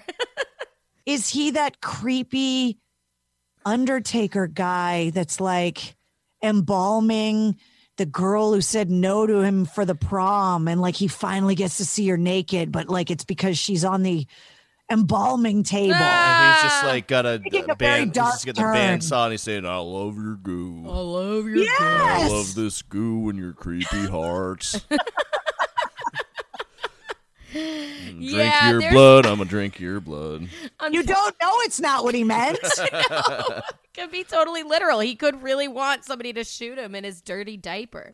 But honestly, it's just, even if it is that, and I think that's a cool way you can go too. If you want to go full on, I want your skulls or whatever. He's not going hardcore enough into that to make it interesting either. It's like a body horror Train. God. God. Eraserhead I want to Train. go full necrophilia, but I can't because it won't sell. So we're just going to stick our toe in the necrophilia pool. Yeah. Fucking severed toe. I used to have a necrophiliac that used to call my show back the first year and a half I was on the air. It was brutal. That is. Lord. Did you make it? Turn it into a bit? Oh yeah, no. I used to interview him, and put him on the air. He said that it was more common than people think to be able to pay funeral directors to have access to the bodies. No. Yeah, it was. It made me want to get cremated. Yes, very much so. Yeah. It was super. And then it got to the point where it was like people were getting grossed out. They were like, "You got to stop talking to this guy." You know what? I'm putting it out there right now. Have your way with my corpse. I don't care. This podcast just went in a direction I did not expect. If this guy's still listening, hey, I'll be dead. I don't care. I did not see this coming. Nor did I. I'm making it official. You heard it here first, Stoppies. Fuck my corpse, please. Love his goo. Love his goo. I just dragged it into the grave. Necrophiliac loving grave. I'm so, for all of your diehard fans, I am so sorry. We finally got all the incest. No, they're thrilled. They get to fuck his corpse. We finally got all the incest people to stop subtweeting us, but I'm sorry. It's not good. I didn't mean it. Oh, get in Mike Dunn's goo. He wants it. He craves it. I have no feelings about it one way or the other. I'm just saying, when I'm dead, who cares? Do what you want. Oh, dear. Shall we move on? Oh, I'm just aching to sneeze. Oh. Well, we're almost done. Yeah, we are. We're moving right along. This is short for us, Mr. Scary. So Short for you. I know. My We're God. terrible. We had a 4-hour-long record. We not can't long talk ago. about it. I think with the one with Mike Shue was pretty long too. Yeah, That it was was like very over long. 3 hours. Mike and Luke can really Mike and Luke can gab. talk. Yeah. Oh, yeah. I mean, he and I have been friends for so long that it's like I literally could sit around and talk to Mike Shue literally about anything. You guys should do a podcast together. Let's go. We have. He's been on mine. I've been on his. Like, Yeah. I know. He's coming back. Him and Luke are coming back for our epic finale, the ultimate finale, the Thunderdome of ska versus new metal. And, ooh. and Mike Shue is on Team Ska with me. Yep, and And- Luke is on Team New Metal with me. I know going which to- team you're on. I I know which team you're Oh on. yeah. I can't help it, man. I you know how you associate music with like certain times of your life? Yes. That new metal era, those were good years. at Attitude AF. Era.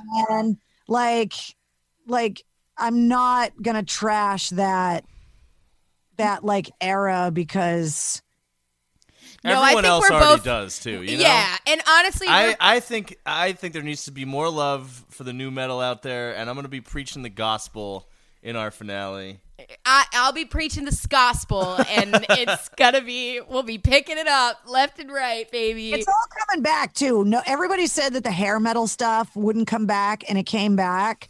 The new metal era of music is going to come back. I think it's for sure. going to happen 100%. It was too popular the first time around for it not to come back. Yeah, and I think especially with how dominant in the culture hip hop is right now, like it's a good time for it to come back. Oh, 100%. This is what Ska's coming back too. All right, guys. Mike texts me, Bobo, take the card away. And then we just started texting Moonstruck quotes. I said, I want you to stop seeing her and go to confession. And then he said, you never seen a wolf in your life. And then I said, bring me the big knife. We literally did this for 2 hours. We just quoted Moonstruck back and forth. So if we could quote Moonstruck via text for 2 hours, you could get him to talk music for 3 or 4 hours. No problem. Yeah, No problem. Neil Young for sure. Oh yeah. Oh, yeah, for sure.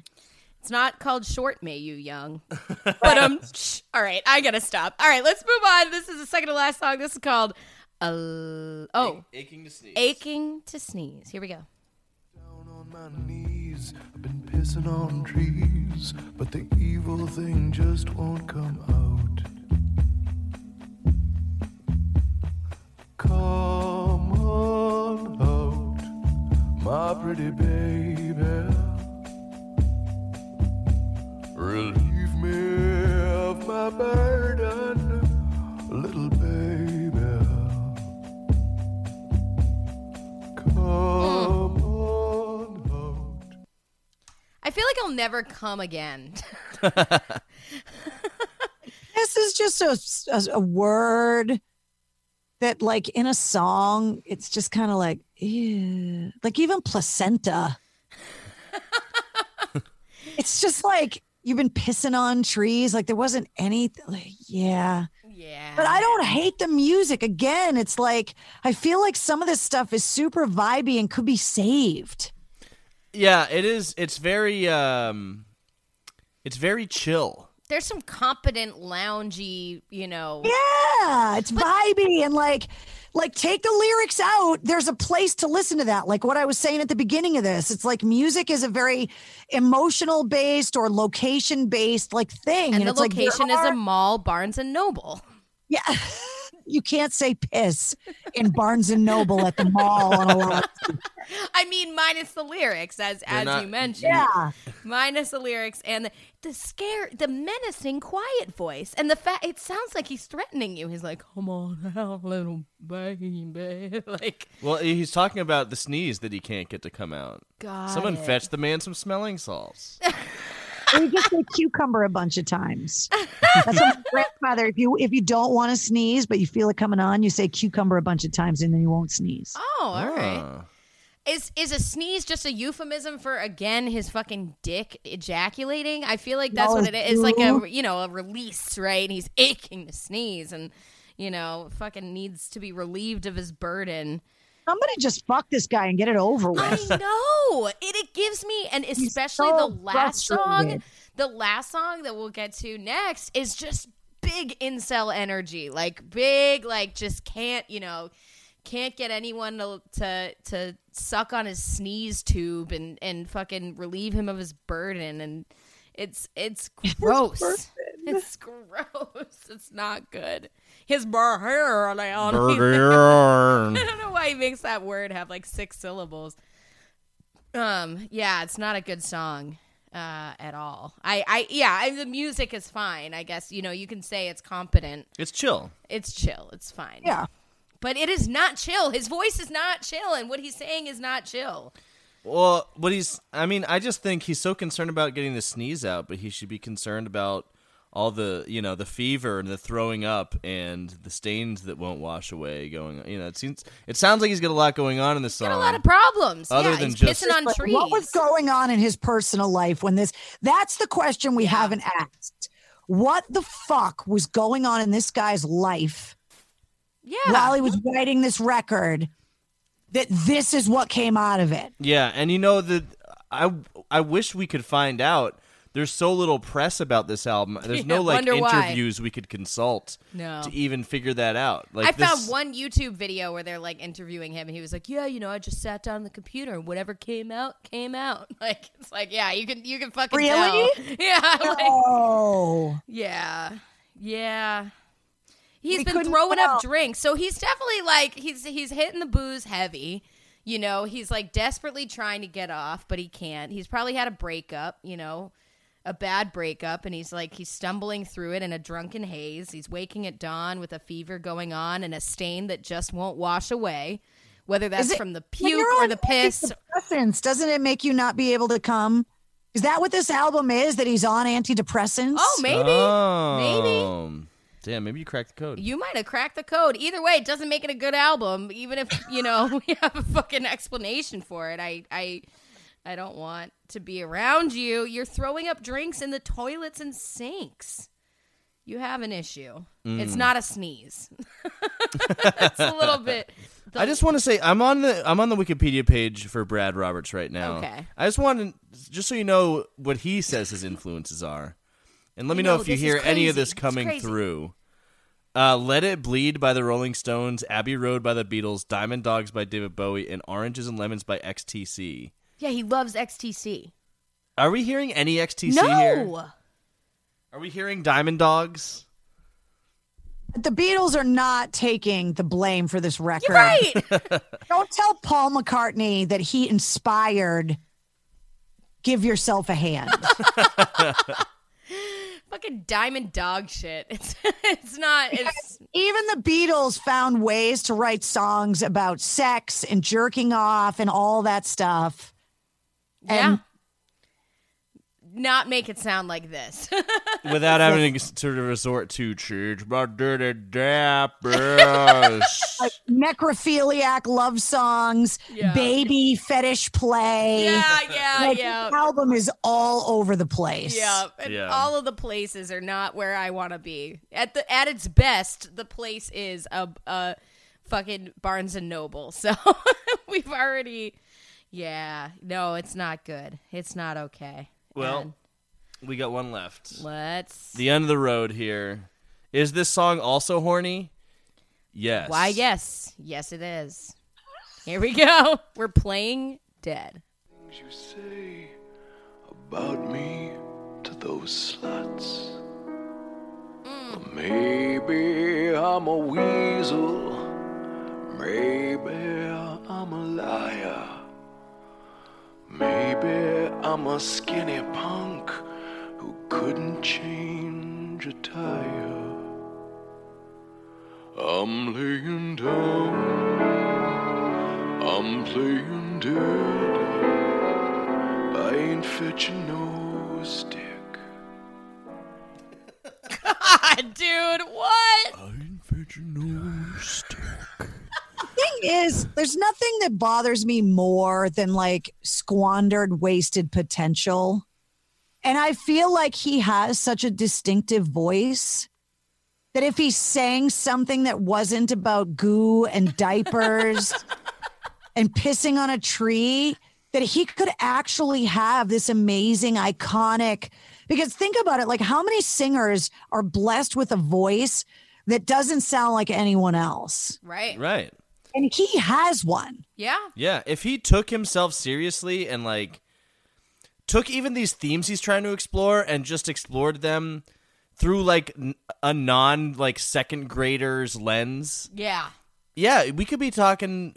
It could be like powerful stuff with that voice. Because he's like, he lucked out with a voice that as soon as you hear his voice, you know who it is. You might not know his name. You might not, because the Crash Test Dummies were never like this massively huge band, but you know it's familiar. You know you've heard it. You're like, wait, who is that again? And he's got that voice. It's like, dude, you're so lucky that you have a voice that literally sounds like no one else. Do something amazing with it. He doesn't know what to do with it. He quite clearly has no idea what he should be doing with it. It's like having a fucking 12-inch Tommy Lee dick and like not knowing how to stick it in. That's what I mean. That's what I hate. Wasted potential.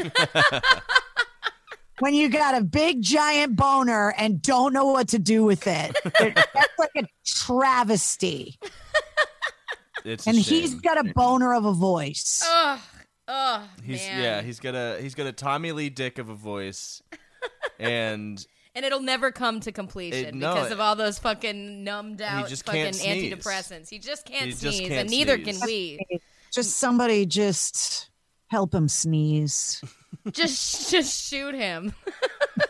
Just shoot him, baby. Please. Somebody give him a reason to sneeze. Yeah, dude, it starts out almost like the Weird Al parody of him, this song, and then it just turns into this vile, like, misogynist rant where he's like, yeah, I know, like, you think of me this way, I'm just a pasty little baby, and you're just a dumb slut who doesn't see This is what you say to all the sluts. Yeah, God, dude. That line's so out of nowhere. It's so out of nowhere. Dude says frickin' like 6 times on the album, but he can just say slut. Like slut. Bad. It bad, also bad. Did this song remind anyone else of "Can You Feel the Love Tonight"? Oh my God. Can you feel my dick, please? No slut. You dumb slut. God. Thanks for ruining that song, too. Can you feel the love, you sluts? Can you feel it, sluts? You dumb sluts. Dumb sluts. Oh, man. Oh, dear. What a low point to end this fucking miserable album. Hey, you think he's just a dirty dog that tried to hump that pretty leg? Yes! No, I guess he is. Yeah. I would say yes. That's precisely what I think he is. He fucking sucks. He sucks so much. I hate this guy. I really But we like Ellen. Ellen, what's up? Yeah. Shout out to Ellen. Your songs were okay. They were just fine. And obviously the producer went on to have a fine career. An illustrious career indeed. He wrote The Reason by Celine Dion. That album sold 31. Stank. That one sold a lot of copies too, but that album sold 31 million copies. Wow. He wrote that song with Carole King. God damn. And produced by Sir George Martin. Unbelievable. It says here he also produced It's Too Late to Apologize. Oh, yeah, I know that song. He did. Wow. And he did Beautiful Ghosts from the movie Cats, the Taylor Swift song. Welcome to Beautiful Ghosts. That movie didn't do very well. No, that movie this is a is beautiful the Cats, disaster. the musical of albums, I'll say.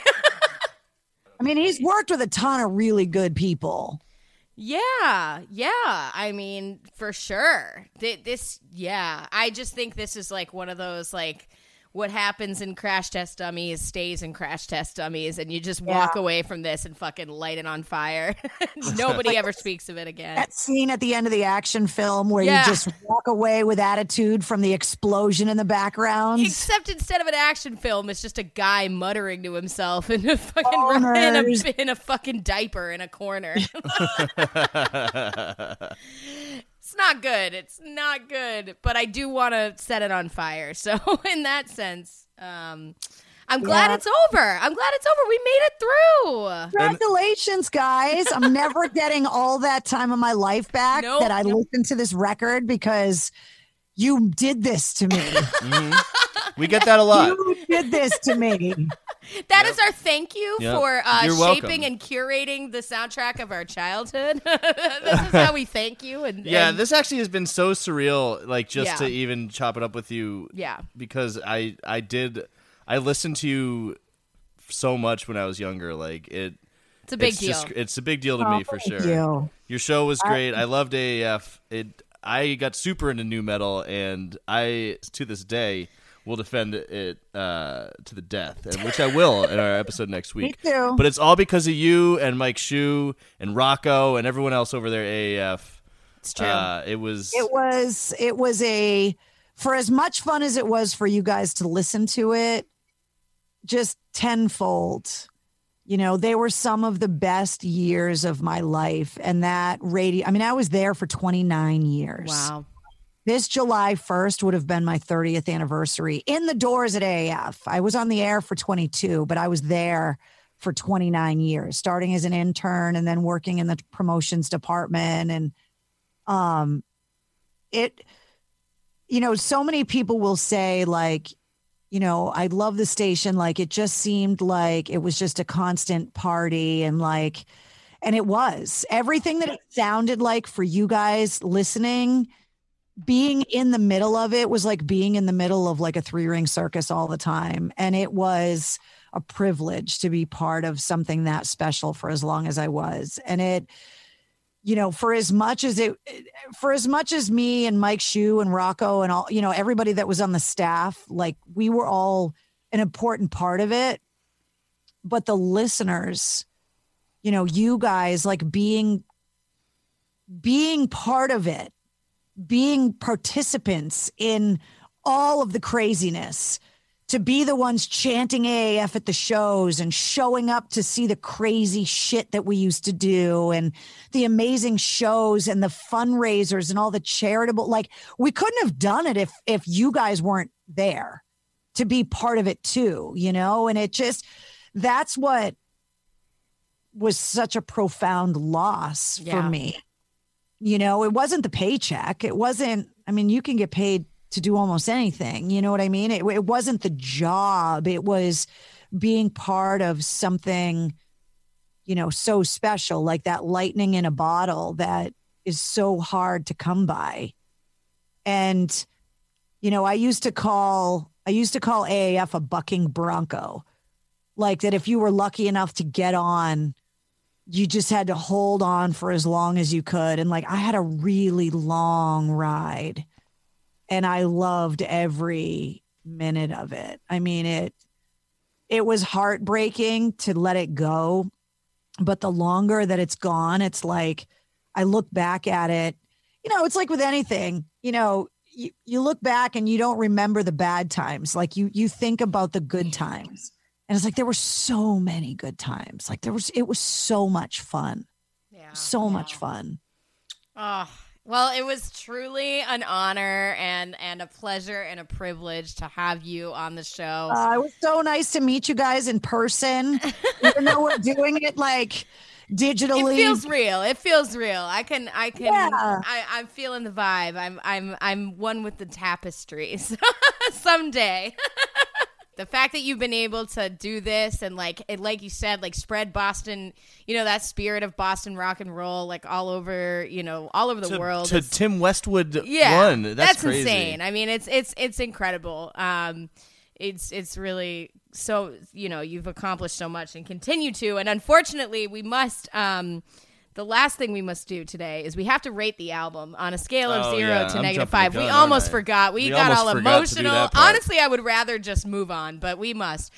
So we rate every album on this show as 0 to -5. 0 is true neutral. It's not great. It's not good, but it'll wash right over you. And then -5 that's the worst of the fucking worst. Like, it is not okay. It's an abomination. So 0 to -5 of something. As our guest, you can choose what that thing is, what that quantifier is. Dirty diapers, mommy's boobs, on a tree. tree. Yeah, tree pisses. Tree pisses. Big There's a lot to kahunas. choose from here. Oh man. 0 to partay. So are you giving it a 0, a true neutral? No, Partays? no. Oh, no.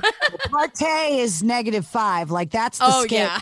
0 to partay. Got it. I love this. I'm going 4.1. Negative? -0.1. Yeah, -4.1. Wow. A 1/10 of a point. I don't know if we've ever had that specific of a decibel. No, This we is did. great. Stefan did when we did Trapped. Oh, yeah. He gave it a pitchfork score. Tell me you don't like Trapped. Can we agree on that one? Oh, I like Headstrong. It's like the song that I like that song. No, just the Yeah. fact that they turned it to alt-right Oh, shows that on the whole internet. thing.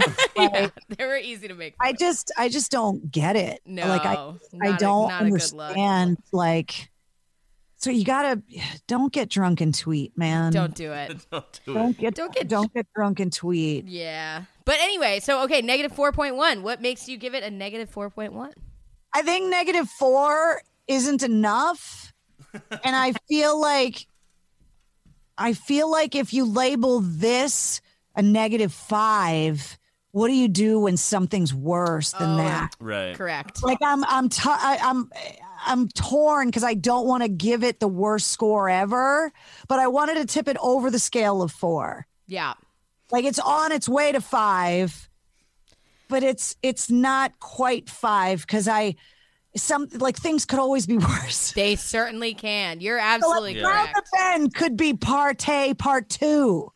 Right. And like, so I don't want to give this a 5, and then you get around the corner and you go, oh fuck! Like, where do we go from here?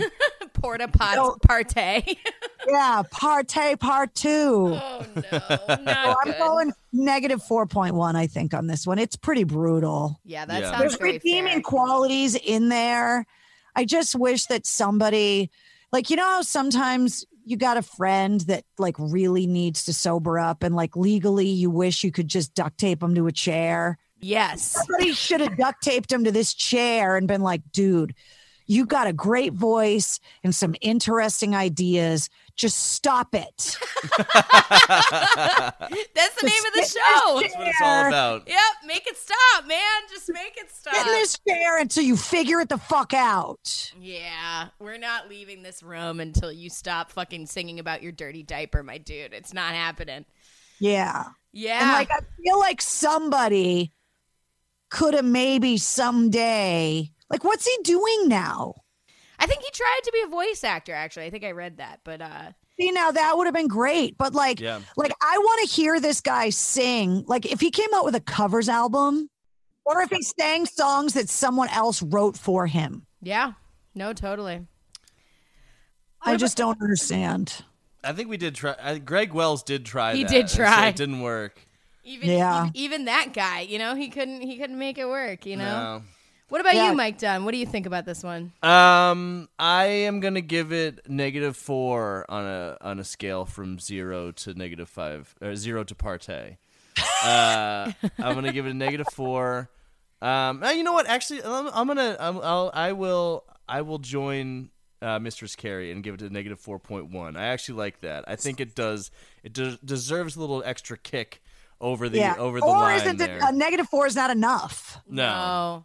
I think it really, because for as much as I was like, oh, there's like 2 songs I could put on the EP. Oh, Ellen Reed has kind of a nice voice, and oh, there's like interesting backing tracks here. I didn't really enjoy any of the parts where they did anything well. I was still like, the total package here it's just doing nothing for me other than like making me mad. Yeah, it's like you guys had that one song, and like even that, like it got you famous, but everyone thought it was a joke. And to this, like, I don't think they can be anything but a fucking joke. And for as much as they want to act like they're in on it, it's not working. No. It just does not work. And I'm not laughing. I'm laughing at us. We're funny. We're trying to cope with this. But it's a joke that's like on all of us, I'm going to join you two. -4.1. I mean, listen. Yes, I started a trend. You're very, very smart. Good justification, because I was doing the same thing. I was like, okay, well, the Ellen whatever songs were fine, and then there was some cool drum and bass, and that was okay. But no, dude, no, you can't excuse this shit. Fucking spank me with a spoon and stuff me in the toilet and fucking I love your goo. Like, no. You can't excuse that. So Massive Attack thing, like I couldn't quite put my finger on it when I listened through. But like there was certain vibe. Like go back and listen to the Sopranos theme. Like there's little bits in there that you're like, that sound like other things. That sound like other better bands. Another direction. You could have like. No, they had to be quirky. They had to be quirky and different and goofy and doesn't matter. Fuck them. They suck. This is a very bad album. And I love that we got you got super mean about it, Mr. Scary. And that is, this is not, I am not. You're never going to need to interview them. No, That's what it is. She was very diplomatic, Heather. You were. Like, I really try there's so much great art. Like you look at like Picasso, right? If he sat down in a room with a bunch of other traditional style painters, he would have been the guy that you ragged on. But he's Picasso, and it's brilliant because he colored outside the lines and tried things. And, so I tried. Brad pissed on a tree. Yeah. I try to be a place where it's like, look, you tried something, and I'm going to give you credit for at least trying to experiment and do different things. This just failed at all of that stuff. And it sucks because, like I said, I hate squandered potential. I hate squandered possibility. And he's got such a great voice, such a distinctive voice. Have him do some ads for the show or something. I feel like he'd be. Not gonna after he hears this. It's true. No, you knew you weren't ever going to have to interview Brad from the Crash Test Dummies ever again. So that's good. No bridges were burned here.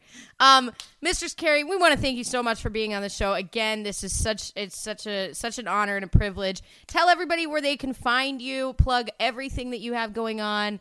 God, she made it through this with us, Stoppies. You gotta show her the love back. So where can people find you? It's easy to find me. I mean, everything is linked off of mistresscarey.com. So I made that super easy.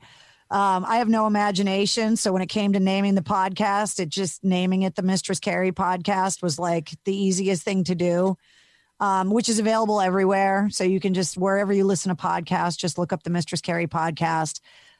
It's a weekly rock lifestyle podcast. So I keep you in touch with all the bands that you love, try to introduce you to bands that I think you'll love, to try and be a place where new bands can get a platform to find an audience. But I also introduce you to the people behind the scenes, the roadies, the people that make the instruments, the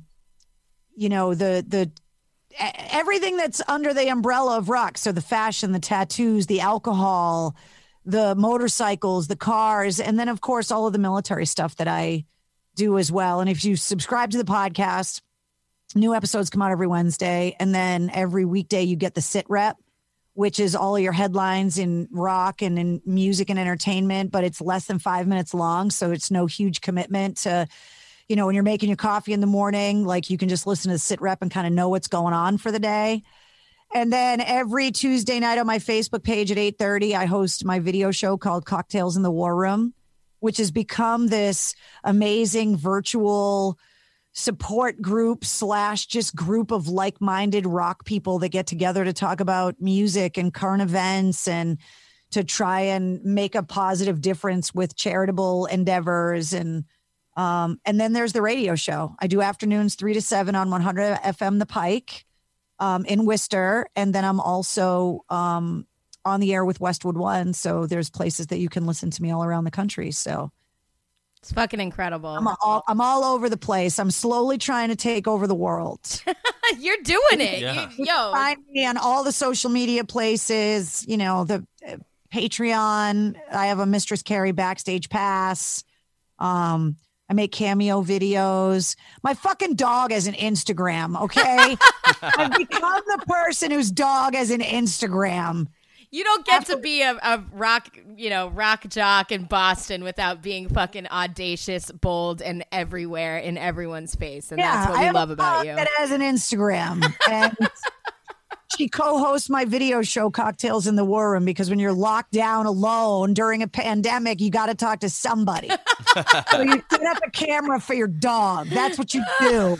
I make no apologies for it. Absolutely not. And that is not what you've ever been known for. You know, you're unapologetic and fully yourself. And it's really inspiring. We're really grateful.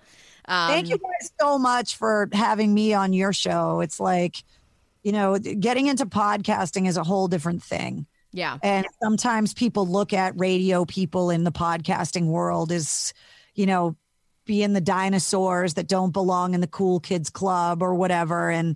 And my experience with podcasters has been the total opposite. Like people that have them are just so passionate about what it is that they talk about, you know, that they've been so welcoming. So I want to thank you guys too for, you know, even wanting to have me on your show. I really appreciate it. Oh my God. Thank you so much. You've been an inspiration to me throughout my life. Yeah. So I don't think I'd be doing this if it wasn't for you. Legitimately. Honestly. It's fun, right? Yeah. Yeah, it's extremely fun and to be loud in a microphone and have opinions, even if our opinions are on how much shit sucks. But we also love music and we also love radio and we love you. And we love you, Stoppies. We have just one more full episode of the season. Our 100th episode is coming up, and we're going to have, as we mentioned, Mike Shue and Luke Condon from the Long May You Young podcast are with us. We also have Ethan Marsh is going to be our right in the middle tiebreaker. This is the ska versus nu metal Thunderdome. Which will reign supreme? And will me and Mike Dunn ever be friends again? You will find out. And we also have a premium Patreon episode on White Boy Summer that is either out now or is coming out very soon. So check that out, Stoppies. You can find us at makeitstoppodcast.com and at Make It Stopcast on Facebook, Twitter, and Instagram. If you want to send us something, just send us some goo. You can send us some goo. Just whatever goo. Whatever goo. Yeah, whatever's fine. Whatever goo you got lying around. Random goo. Just some casual You don't goo. need to label it or anything. You don't need to put it in an envelope and send it. This is great. Don't do this. Maybe better off in a Tupperware. Like you want to actually make it through the mail. Yeah, I regret this instantly, but we'll see you next time, Stoppies. Bye. I love you guys. The Make It Stop podcast is produced and recorded by Heather McCormick and edited by Heather McCormick and Mike Dunn. The music for our theme song was produced by Patrick Ager. Thanks for listening.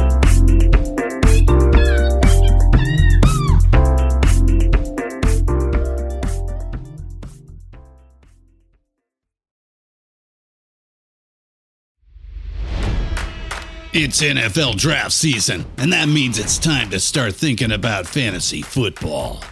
FantasyPoints.com features industry-leading experts and prognosticators using proprietary hand-charted data to help you score more fantasy points. FantasyPoints.com is the place to go for whatever kind of fantasy football you play. Whether you play fantasy football, daily fantasy sports, or do a little bit of everything, Fantasy Points has the meticulously researched content to guide you to victory. And why wait for the fall? Fantasy Points also covers the new spring football league, the UFL. Join the guru, John Hansen, Scott Barrett, Joe Dolan, and other massive names in the fantasy football universe with an exclusive offer. Use code Pantheon for 15% off any Fantasy Points package, including the all-in package, with access to every article, tool, and data nugget that Fantasy Points has to offer. That's FantasyPoints.com and code Pantheon for 15% off at Fantasy Points. FantasyPoints.com, code Pantheon. Score more fantasy points.